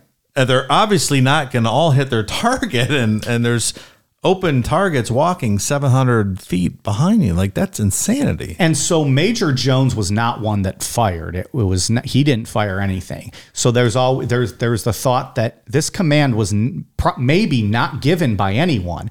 These might have just been 28 tired, scared, ill-prepared guardsmen who opened fire. But again, why? How did that happen? Yeah. Were they the guards that were huddled up? Was the shoulder pat a sign? You know, that's, you know, who gave that order? Was there an order given? Or was it just people getting fed up and tired and snapped? And even if you were in imminent danger, don't the surroundings dictate that you can't use your weapon in that matter because of what's directly behind the people you're shooting at? Down a hill into a parking lot. What the fuck are you talking about here? The parking lot is, by the way, still there today. And they have, I sent you guys photos of it from my field trip. They kind of like paved over with like black each of the spots where the 4 dead bodies were, or the 4 students killed were, and have like 5 mini lampposts around that spot, kind of as like a little memorial to them. It's very eerie because you literally can park right next to where Bill Schroeder was killed. Yeah, you can park next to where Sandy Scheuer was killed, Allison Krauss. Jeff Miller, who was the closest one, was kind of like on it was like a roundabout that connected 2 driveways. Now I don't think you can drive through because his little monument is there. But I think Ian, you asked me when I sent the text, like, do those light up? And I believe the lights do work. So at night, that's got to be pretty cool to see. Yeah. You know, those 4 spots lit up. But do we know who actually fired shots, or was that lost? so the 28 guardsmen that fired, there were civil suits brought against 28 guardsmen. Okay. But we'll get into, you know, My thought process right now is that it's still unclear, I believe, specifically who shot. Like, okay, I don't think they 100% know. We don't know because those records were lost. Yeah. Right now, I feel like even if there weren't direct orders given, it just all stems back to communist stuff. And just like they're anti-American. Yeah. They're not worth it. Fuck I it. think you're absolutely right. And so I guess I should be more clear. I think that they do know who the 28 confirmed shooters are. Okay. I believe beyond that, they have not confirmed anybody else. Because as we'll get into, there were, you know, court things that happened, and we'll get into that. So I believe they identified 28 that they know to have shot. Okay. I think beyond that, they don't know if more were shot. I didn't know if that was something that magically disappeared, you know, got lost. No, I think they identified at least 28 that did fire their arms. Because I would be interested to see what their mindset was like if they were law and order by the books type guys, or if they joined to get out of going to Vietnam to be a little safer. We'll get into a little in just a bit, but the majority of the guardsmen who testified all just said they felt they were being attacked, and that's why they shot. That was kind of the going line to use. On the other side of things, while it was initially reported by newspapers that a number of National Guardsmen had been killed or seriously injured, the truth is only one guardsman, Sergeant Lawrence Schaefer, was injured enough to require medical treatment, which was his arm was put in a sling because he had a bruise on his arm. And he sustained his injuries approximately 15 minutes prior to the shootings. So this wasn't like they were being attacked and they were getting hurt. The initial reports, though, like as this was breaking news, the initial reports were guardsmen killed on the Kent State campus. Yeah. That's what was kind of being put out there. It wasn't students That's what people shot at remember. or students killed. It was guardsmen killed at Kent State. Immediately following the shootings, the campus was in a state of shock. The only sounds heard were the sirens of ambulances. Throughout the entire National Guard occupation of campus, many of the students believed that the M1 rifles the guardsmen were carrying contained blanks, and the guns were only being used for intimidation purposes. They didn't actually believe they would be loaded, let alone fired. A few thousand students sat down in the commons and refused to leave. Tensions grew as the National Guard reminded them this was considered an illegal assembly and they needed to disperse. Guardsmen even began forming up again, M1s ready, assuming further action may be necessary to handle the crowd. The students who had just seen their friends and peers gunned down were quickly turning into an angry mob. It wasn't until beloved geology professor Glenn Frank gave the students a tearful plea to disperse so as to avoid any further bloodshed did the crowd finally calm down and begin to leave. Upon learning that 4 students had been killed, the school administration decided to shut down the campus. It would remain closed for the rest of the spring semester. Meanwhile, anger over the shootings triggered a nationwide student strike that forced the shutdown of approximately 450 high schools, colleges, and universities.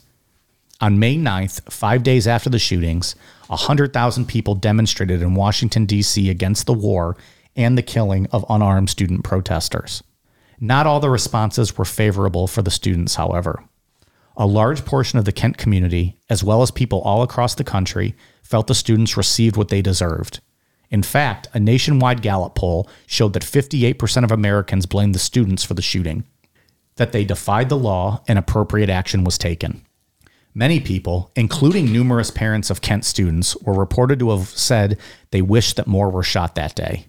Lies, rumors, and false reporting about the students, specifically the 4 killed, were reported in newspapers all over the country.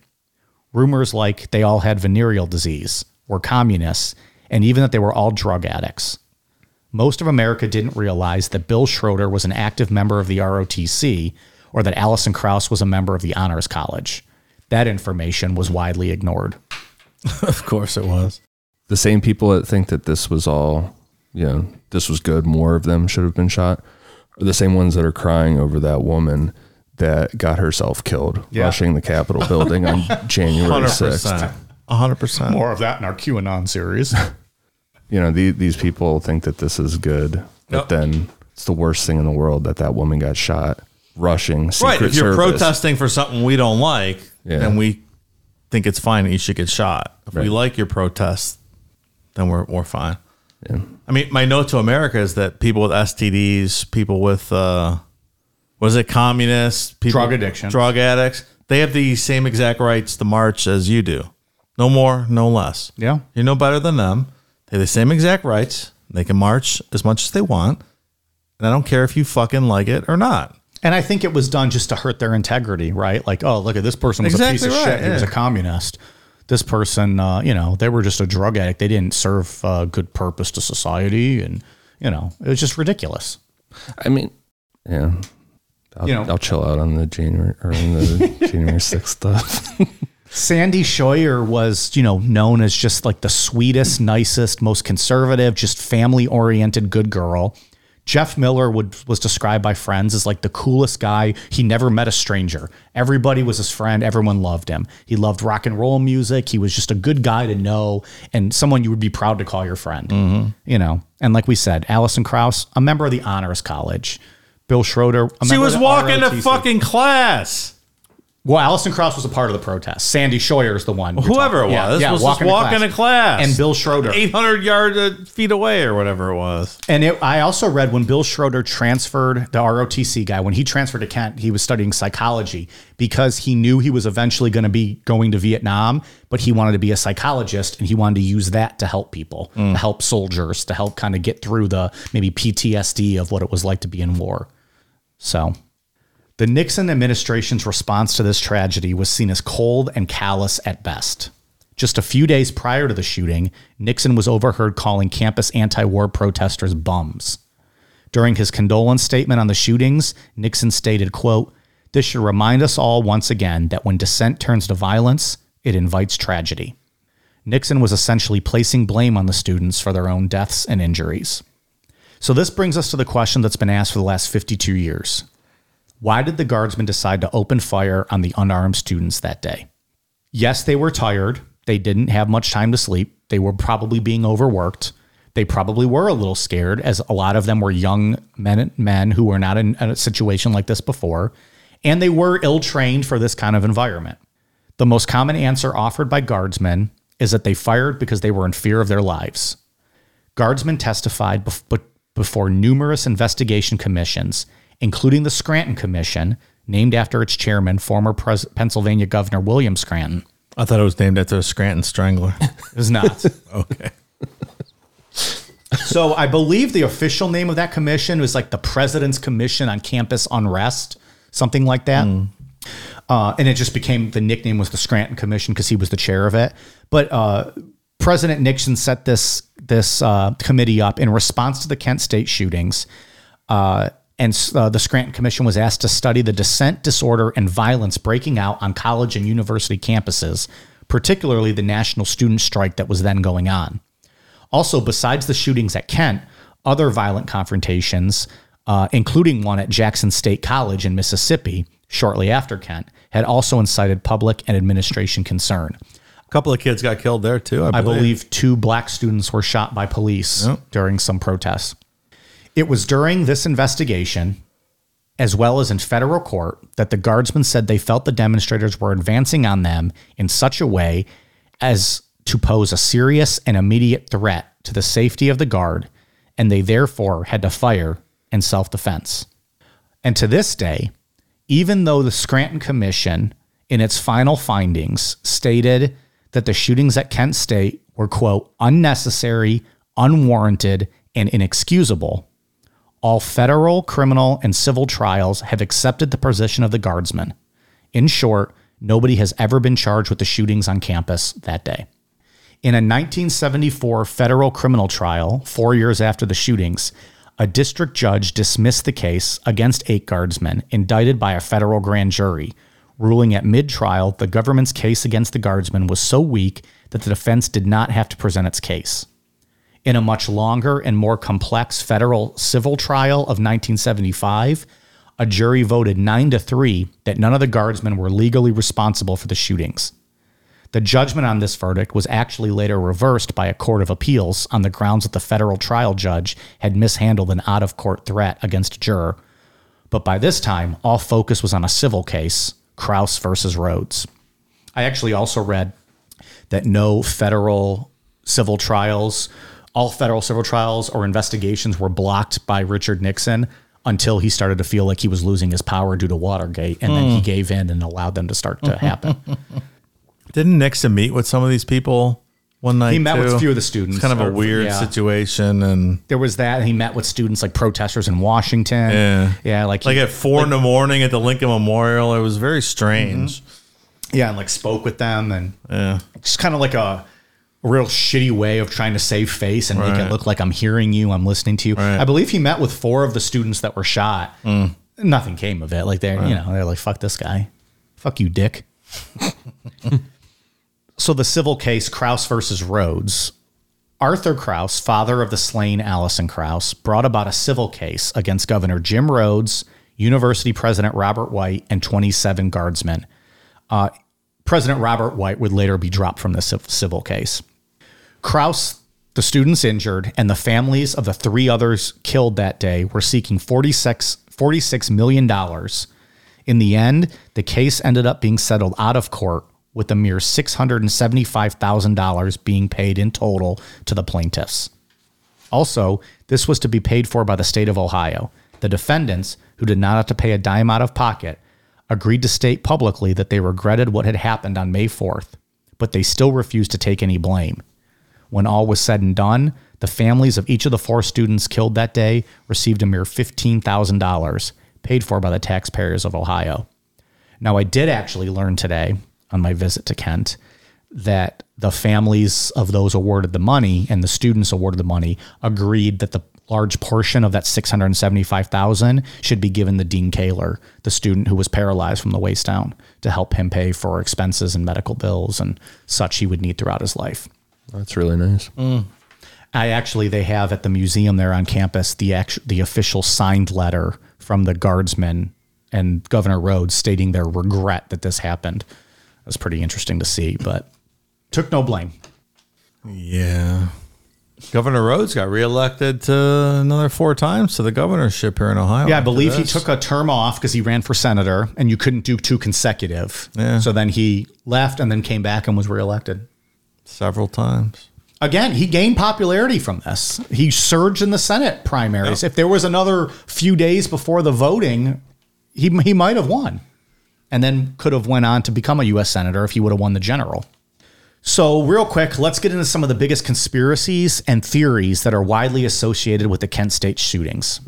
First is the Strub tape.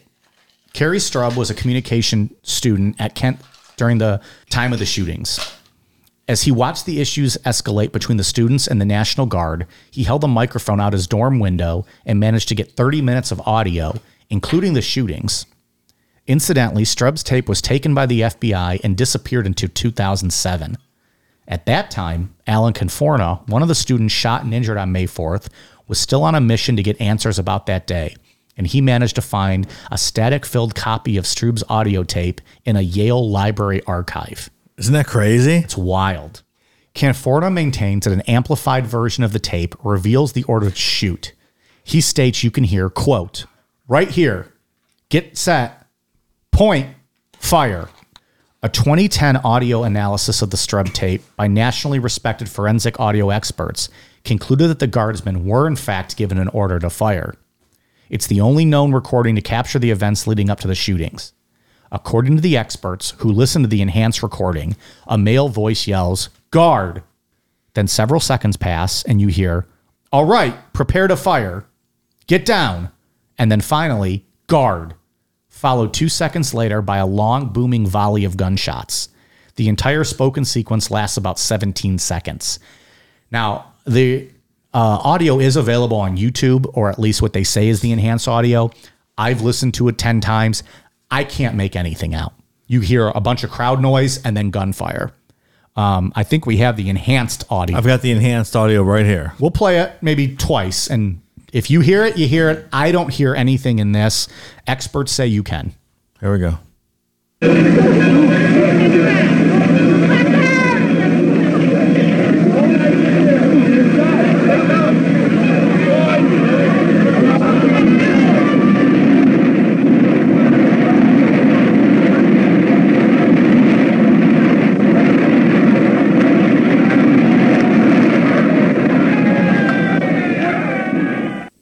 I heard point. Yeah, play it one more time. Go ahead. I want to hear it one more time.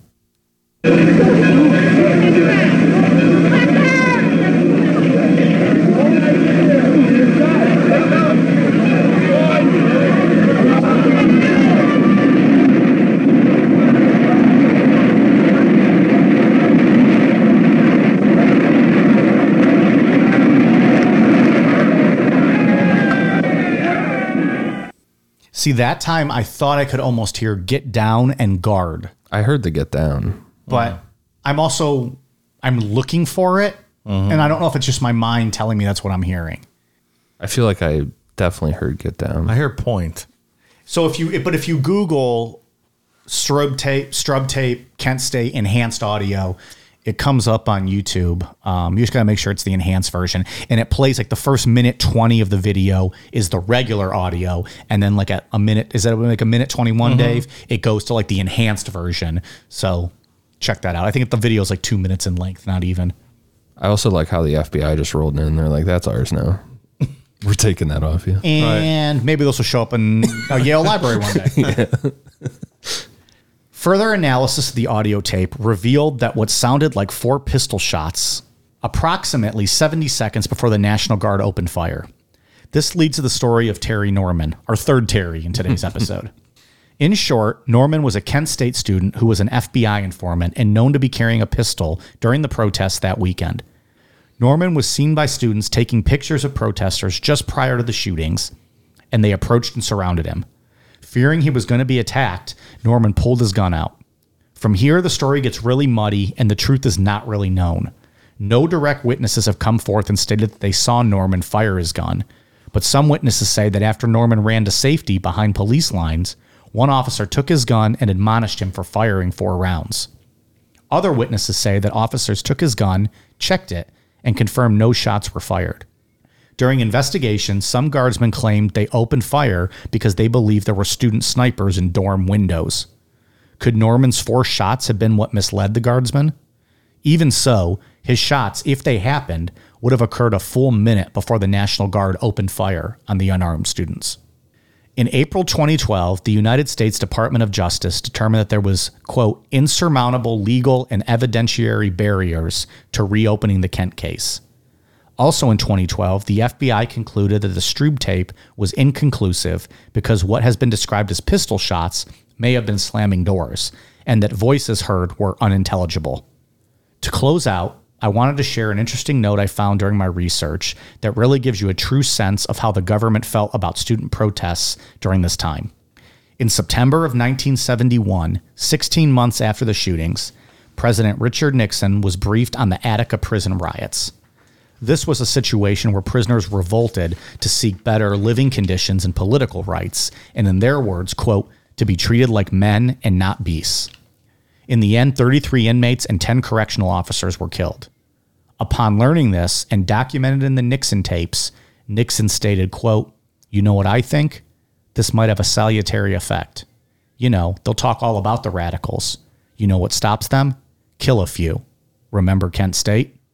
In May 2013, on the 43rd anniversary of the shootings, Kent State opened the May 4th Visitor Center. And in 2016, the site of the shootings was named a National Historic Landmark, hopefully forever preserving the memory and legacy of all those shot that day, including Jeff Miller, Allison Krauss, Bill Schroeder, and Sandy Scheuer, the 4 dead in Ohio. And that is it for us today. Good job, man. Thanks. This is a good episode. It's an outrageous story. How do you do these episodes without drinking? I am so parched. I guess you got your waters. I'm so parched. I'm going to have to suck down a few whiskeys now. I've been drinking Crown and ginger ale during this episode. Yeah. And earlier I poured the Crown part. And then I commented on something and I forgot I didn't pour the ginger and I took a healthy swig. I'm like, oh, I wasn't expecting it. It was all straight whiskey. Well, it makes sense too because you've been getting angrier and angrier as the episode went on, and I know you would be anyways. But I like the whiskey has kind of fueled that a little bit, and I love it. This is just such a ridiculous fucking. Just I know things happened and there were rioting and burnings but just protesting is such a bedrock of this country, and just the overkill that was done here is absolutely outrageous. And firing into a crowd on a campus like this is fucking outrageous. If you break down the timeline of the events, the first riot where they were breaking windows of businesses and things like that, that's a major issue. And I don't blame those business owners for protecting their business and standing up there with guns and stuff. And the firefighter thing was really bad. Them attacking. I feel bad for the firemen. Yeah, that was really. Did they attack the firemen? They were throwing rocks at the building, and they were cutting the hose. They were destroying the firemen's hoses. So the firemen were getting no help from police. So they were preventing the firemen from putting out the fire, but were they directly attacking the firemen? No. That's a different story. But as a fireman, what are you supposed to do then? It's not your job to fight back. You just say, all right, we're going to get out of here. We're out of here. Yeah. And that's what they did. But suggesting that they were attacking the firemen. Oh, I don't think I did, though, did I? Well, I think Governor Rhodes. Oh, perhaps. From his speech probably did. Yeah. I'm sure. Yeah. No, the firemen were not being attacked. Their hoses were destroyed with machetes and ice picks and knives and all that. But that's getting off the rails. Maybe they were getting hit with rocks that were being thrown at the building because they got close to the building. Yeah. But they were not being the target. They were not the targets of any attacks. I feel like, just in my opinion, that's getting off the rails, cutting the. It is. Of course it is. The hose. Like Dave said earlier, that doesn't mean death penalty. No, absolutely not. But those protesters weren't completely innocent. No, and I don't know. I know I said it earlier, just a calm voice after that riot, after that the ROTC building was burnt, would have changed, I think, all of this. Instead of the governor going into business for himself with that quote, just, I think, really fired everybody up on both sides. Well, and if we think about, there was that professor, Glenn Frank, who after the shooting managed to talk that 1,000-person group sitting on the Commons to go home. Please disperse. I don't want this to get worse. He was a beloved figure on campus. The students liked him. He gave a tearful plea. Please just let's go home. Let's end this. And the students listened to him. If that had happened 2 nights earlier, would we have had 13 shooting victims and 4 dead? That's right. I mean, you have to put it in the context of the times too. Bobby Kennedy had been killed. Dr. King had been killed. Malcolm X had been killed. Malcolm X had been killed. And you see these people trying to protest and the government clamping down and bayoneting them. And, Yeah. you feel like your voice just isn't going to be heard. And I think that escalates and turns into a riot sometimes. I mean, a great man once said, a riot is the language of the unheard. I think that's right. Dr. King said that. I think, and then. I'm not excusing riots. I'm not excusing breaking personal property and burning down buildings. But Sure. at some point when you suppress people's rights and their ability to protest, that's what's going to happen. And I think the biggest thing that I keep going back to is on that Monday, May 4th, that wasn't happening. It was just the rally.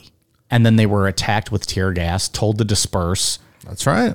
Then got pissed and started fighting back, throwing the gas canisters back, throwing rocks. But that was it. And then opened fire upon on their own campus. They hadn't destroyed any buildings. They hadn't been the aggressors going after the guard. And it all culminated to that moment where after all that shit happened Friday, Saturday, Sunday, now the National Guard almost kind of feels like they have to go on the offensive. And the argument that they were in fear for their lives is ridiculous. I think that was just the safe argument. It's ridiculous. That was the safe argument. It's what they got together and told each other after it happened, and that was the party line.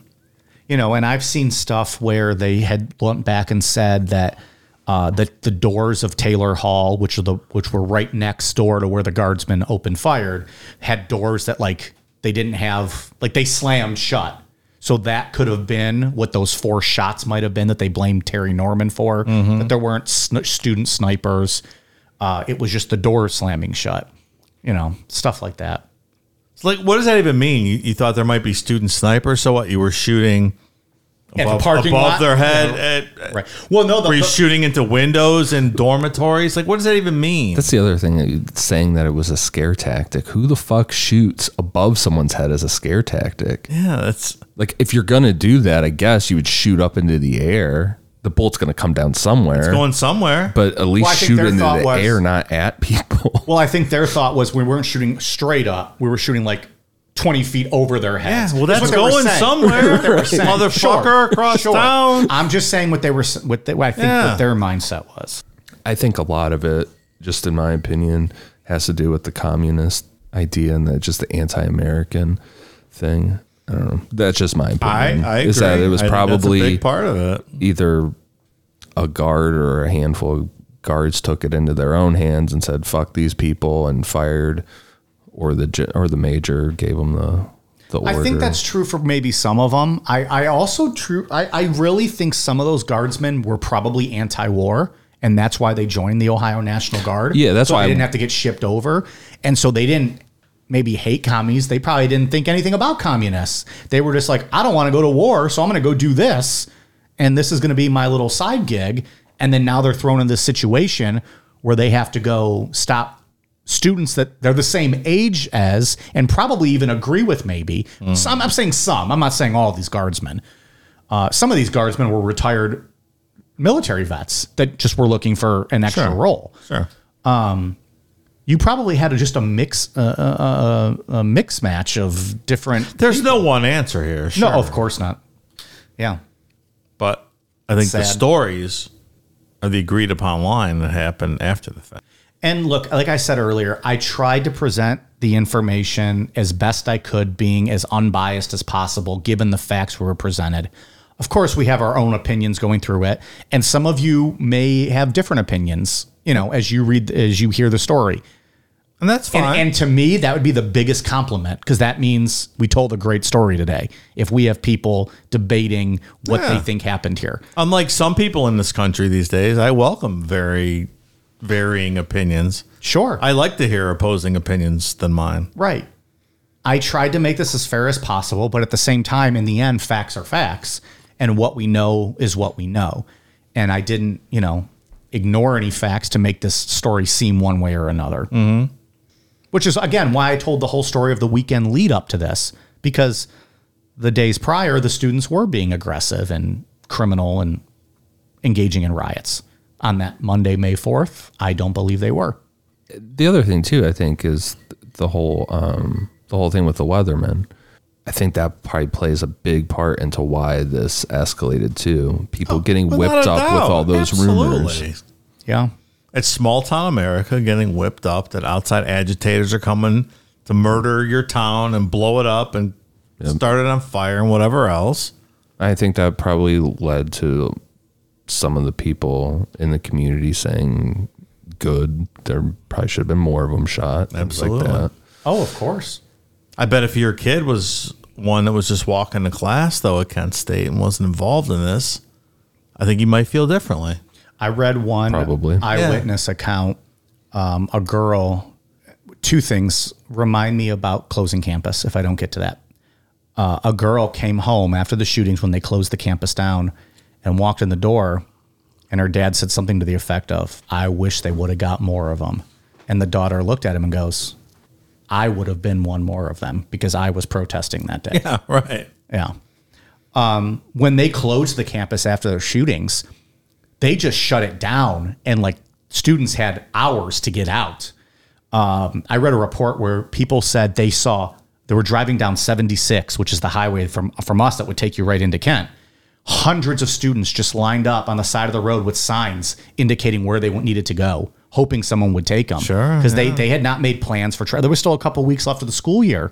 Right. And they were just forced out, just kind of roaming down the road with whatever belongings they had, trying to get home. Just crazy and very irresponsible to do and unsafe. You know, that could have easily led, that would have been a buffet for an Ed Kemper or, any of these serial killers. Yeah. All these young college students just roaming down the side of a highway. It's a great point. So anyways. Well, good job, Mike. It's very entertaining. Hey, very informative. I was very nervous coming into this episode, the most nervous I've ever been with recording because I wanted it to go well.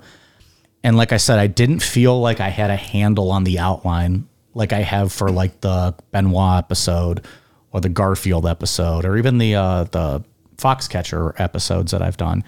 I just feel like I didn't have a handle on this episode. So I hope people enjoyed it and I hope it made sense and flowed well. Well, it's more open to opinion. Sure. I get that. I just meant I didn't feel comfortable with the outline.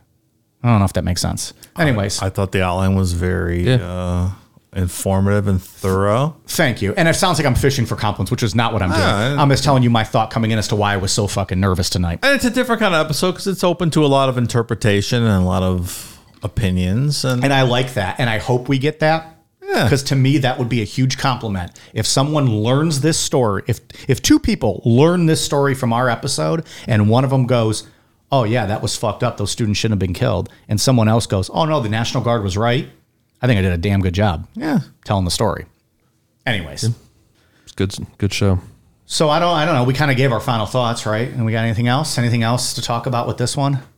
Nah. It's walking a fine line because I have some thoughts that I'm just going to keep to myself. You've already been kind of spilling a little bit there, pal. I know. I'm just going to keep the rest to myself. Well, you're the editor of the show, so. That double speak, or not double speak, but that. Double standard. Yeah, just the hypocrisy of people's opinion that are in favor of this is really fucking irritating, and it's hard not to kind of go down that road. But I would agree with you. And again, I think the reason why we chose to do this one is because it was something that was 52 years ago. We're still doing the same shit today, though. I'm not disagreeing. I'm just saying, we might not be covering January 6th anytime soon. No. But something like this, 52 years removed, maybe we can talk about a little bit more and have fun with the episode. I'll just say that I hear these same arguments today when unarmed black men get shot dead in the streets. So what's interesting? That cops feared for their lives. And I believe the group on Kent at this time was the Black United Students. BUS was their abbreviation.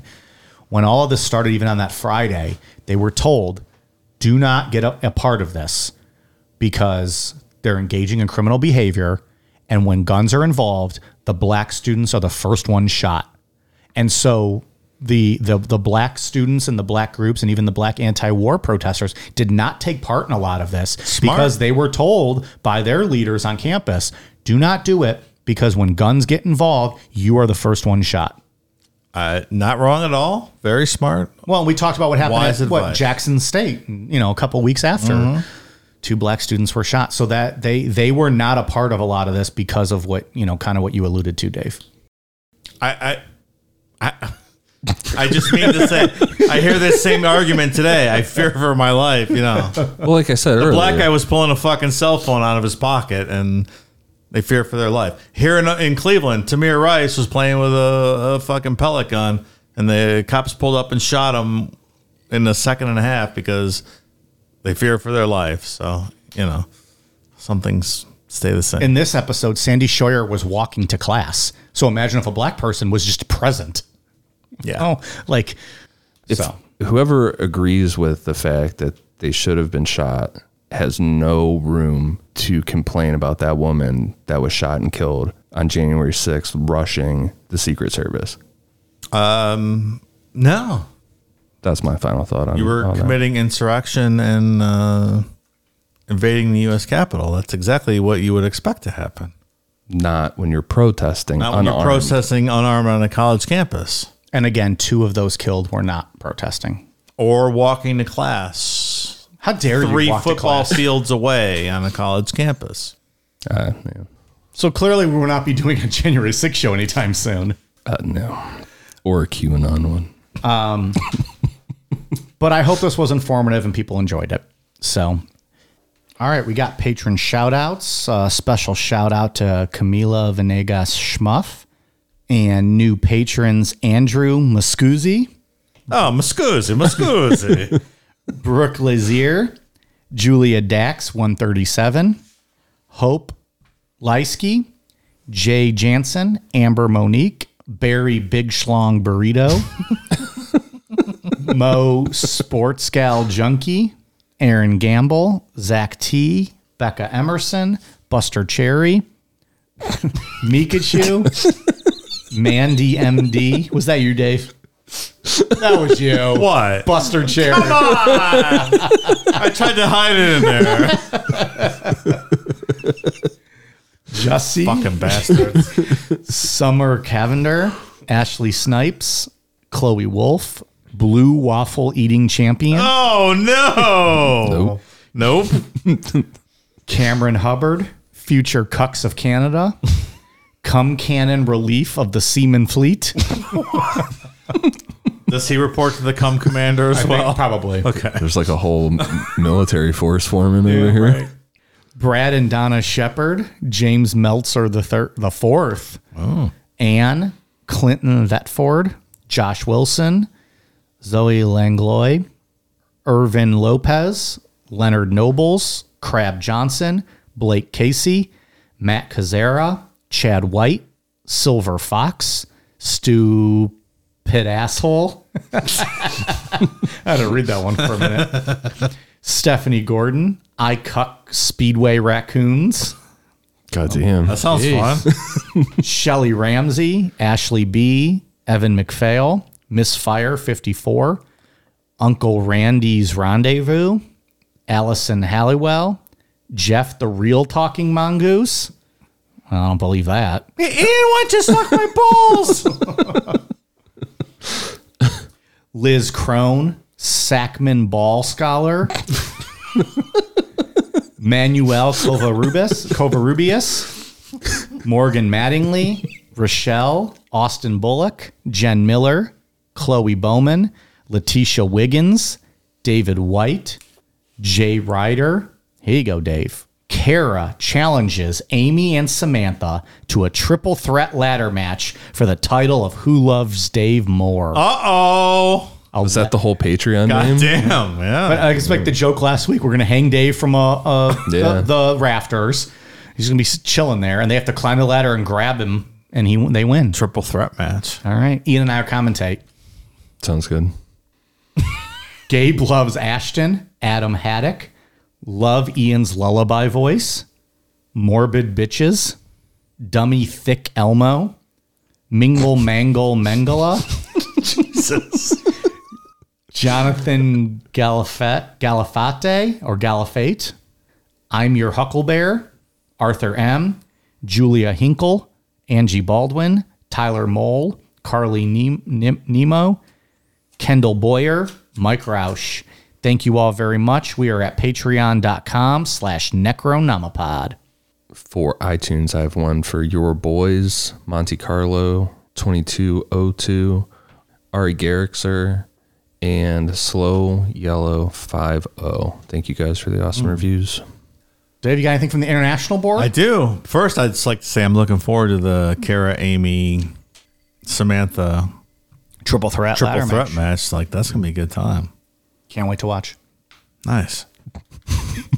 All right, from the I hope one of them does a swanton bomb off the ladder through the other two who are laying on tables. That'd And be if sweet. the tables happen to be on fire with thumbtacks under them, then that's even better. I have Felicity 1332 from Great Britain. I have Jordan Lid, Jordan Lid from Great Britain. I have Huckleberry Wynn from Canada. And that's it. Thank you very much to our foreign listeners. Hell yeah. Finally, we're getting back to you guys. All right, we good? Anything else? I think I'm good. No, that's quite an episode. I'm a little riled up, I have to admit. Now you need a cool down beer? Something happened 50 years ago, but you know.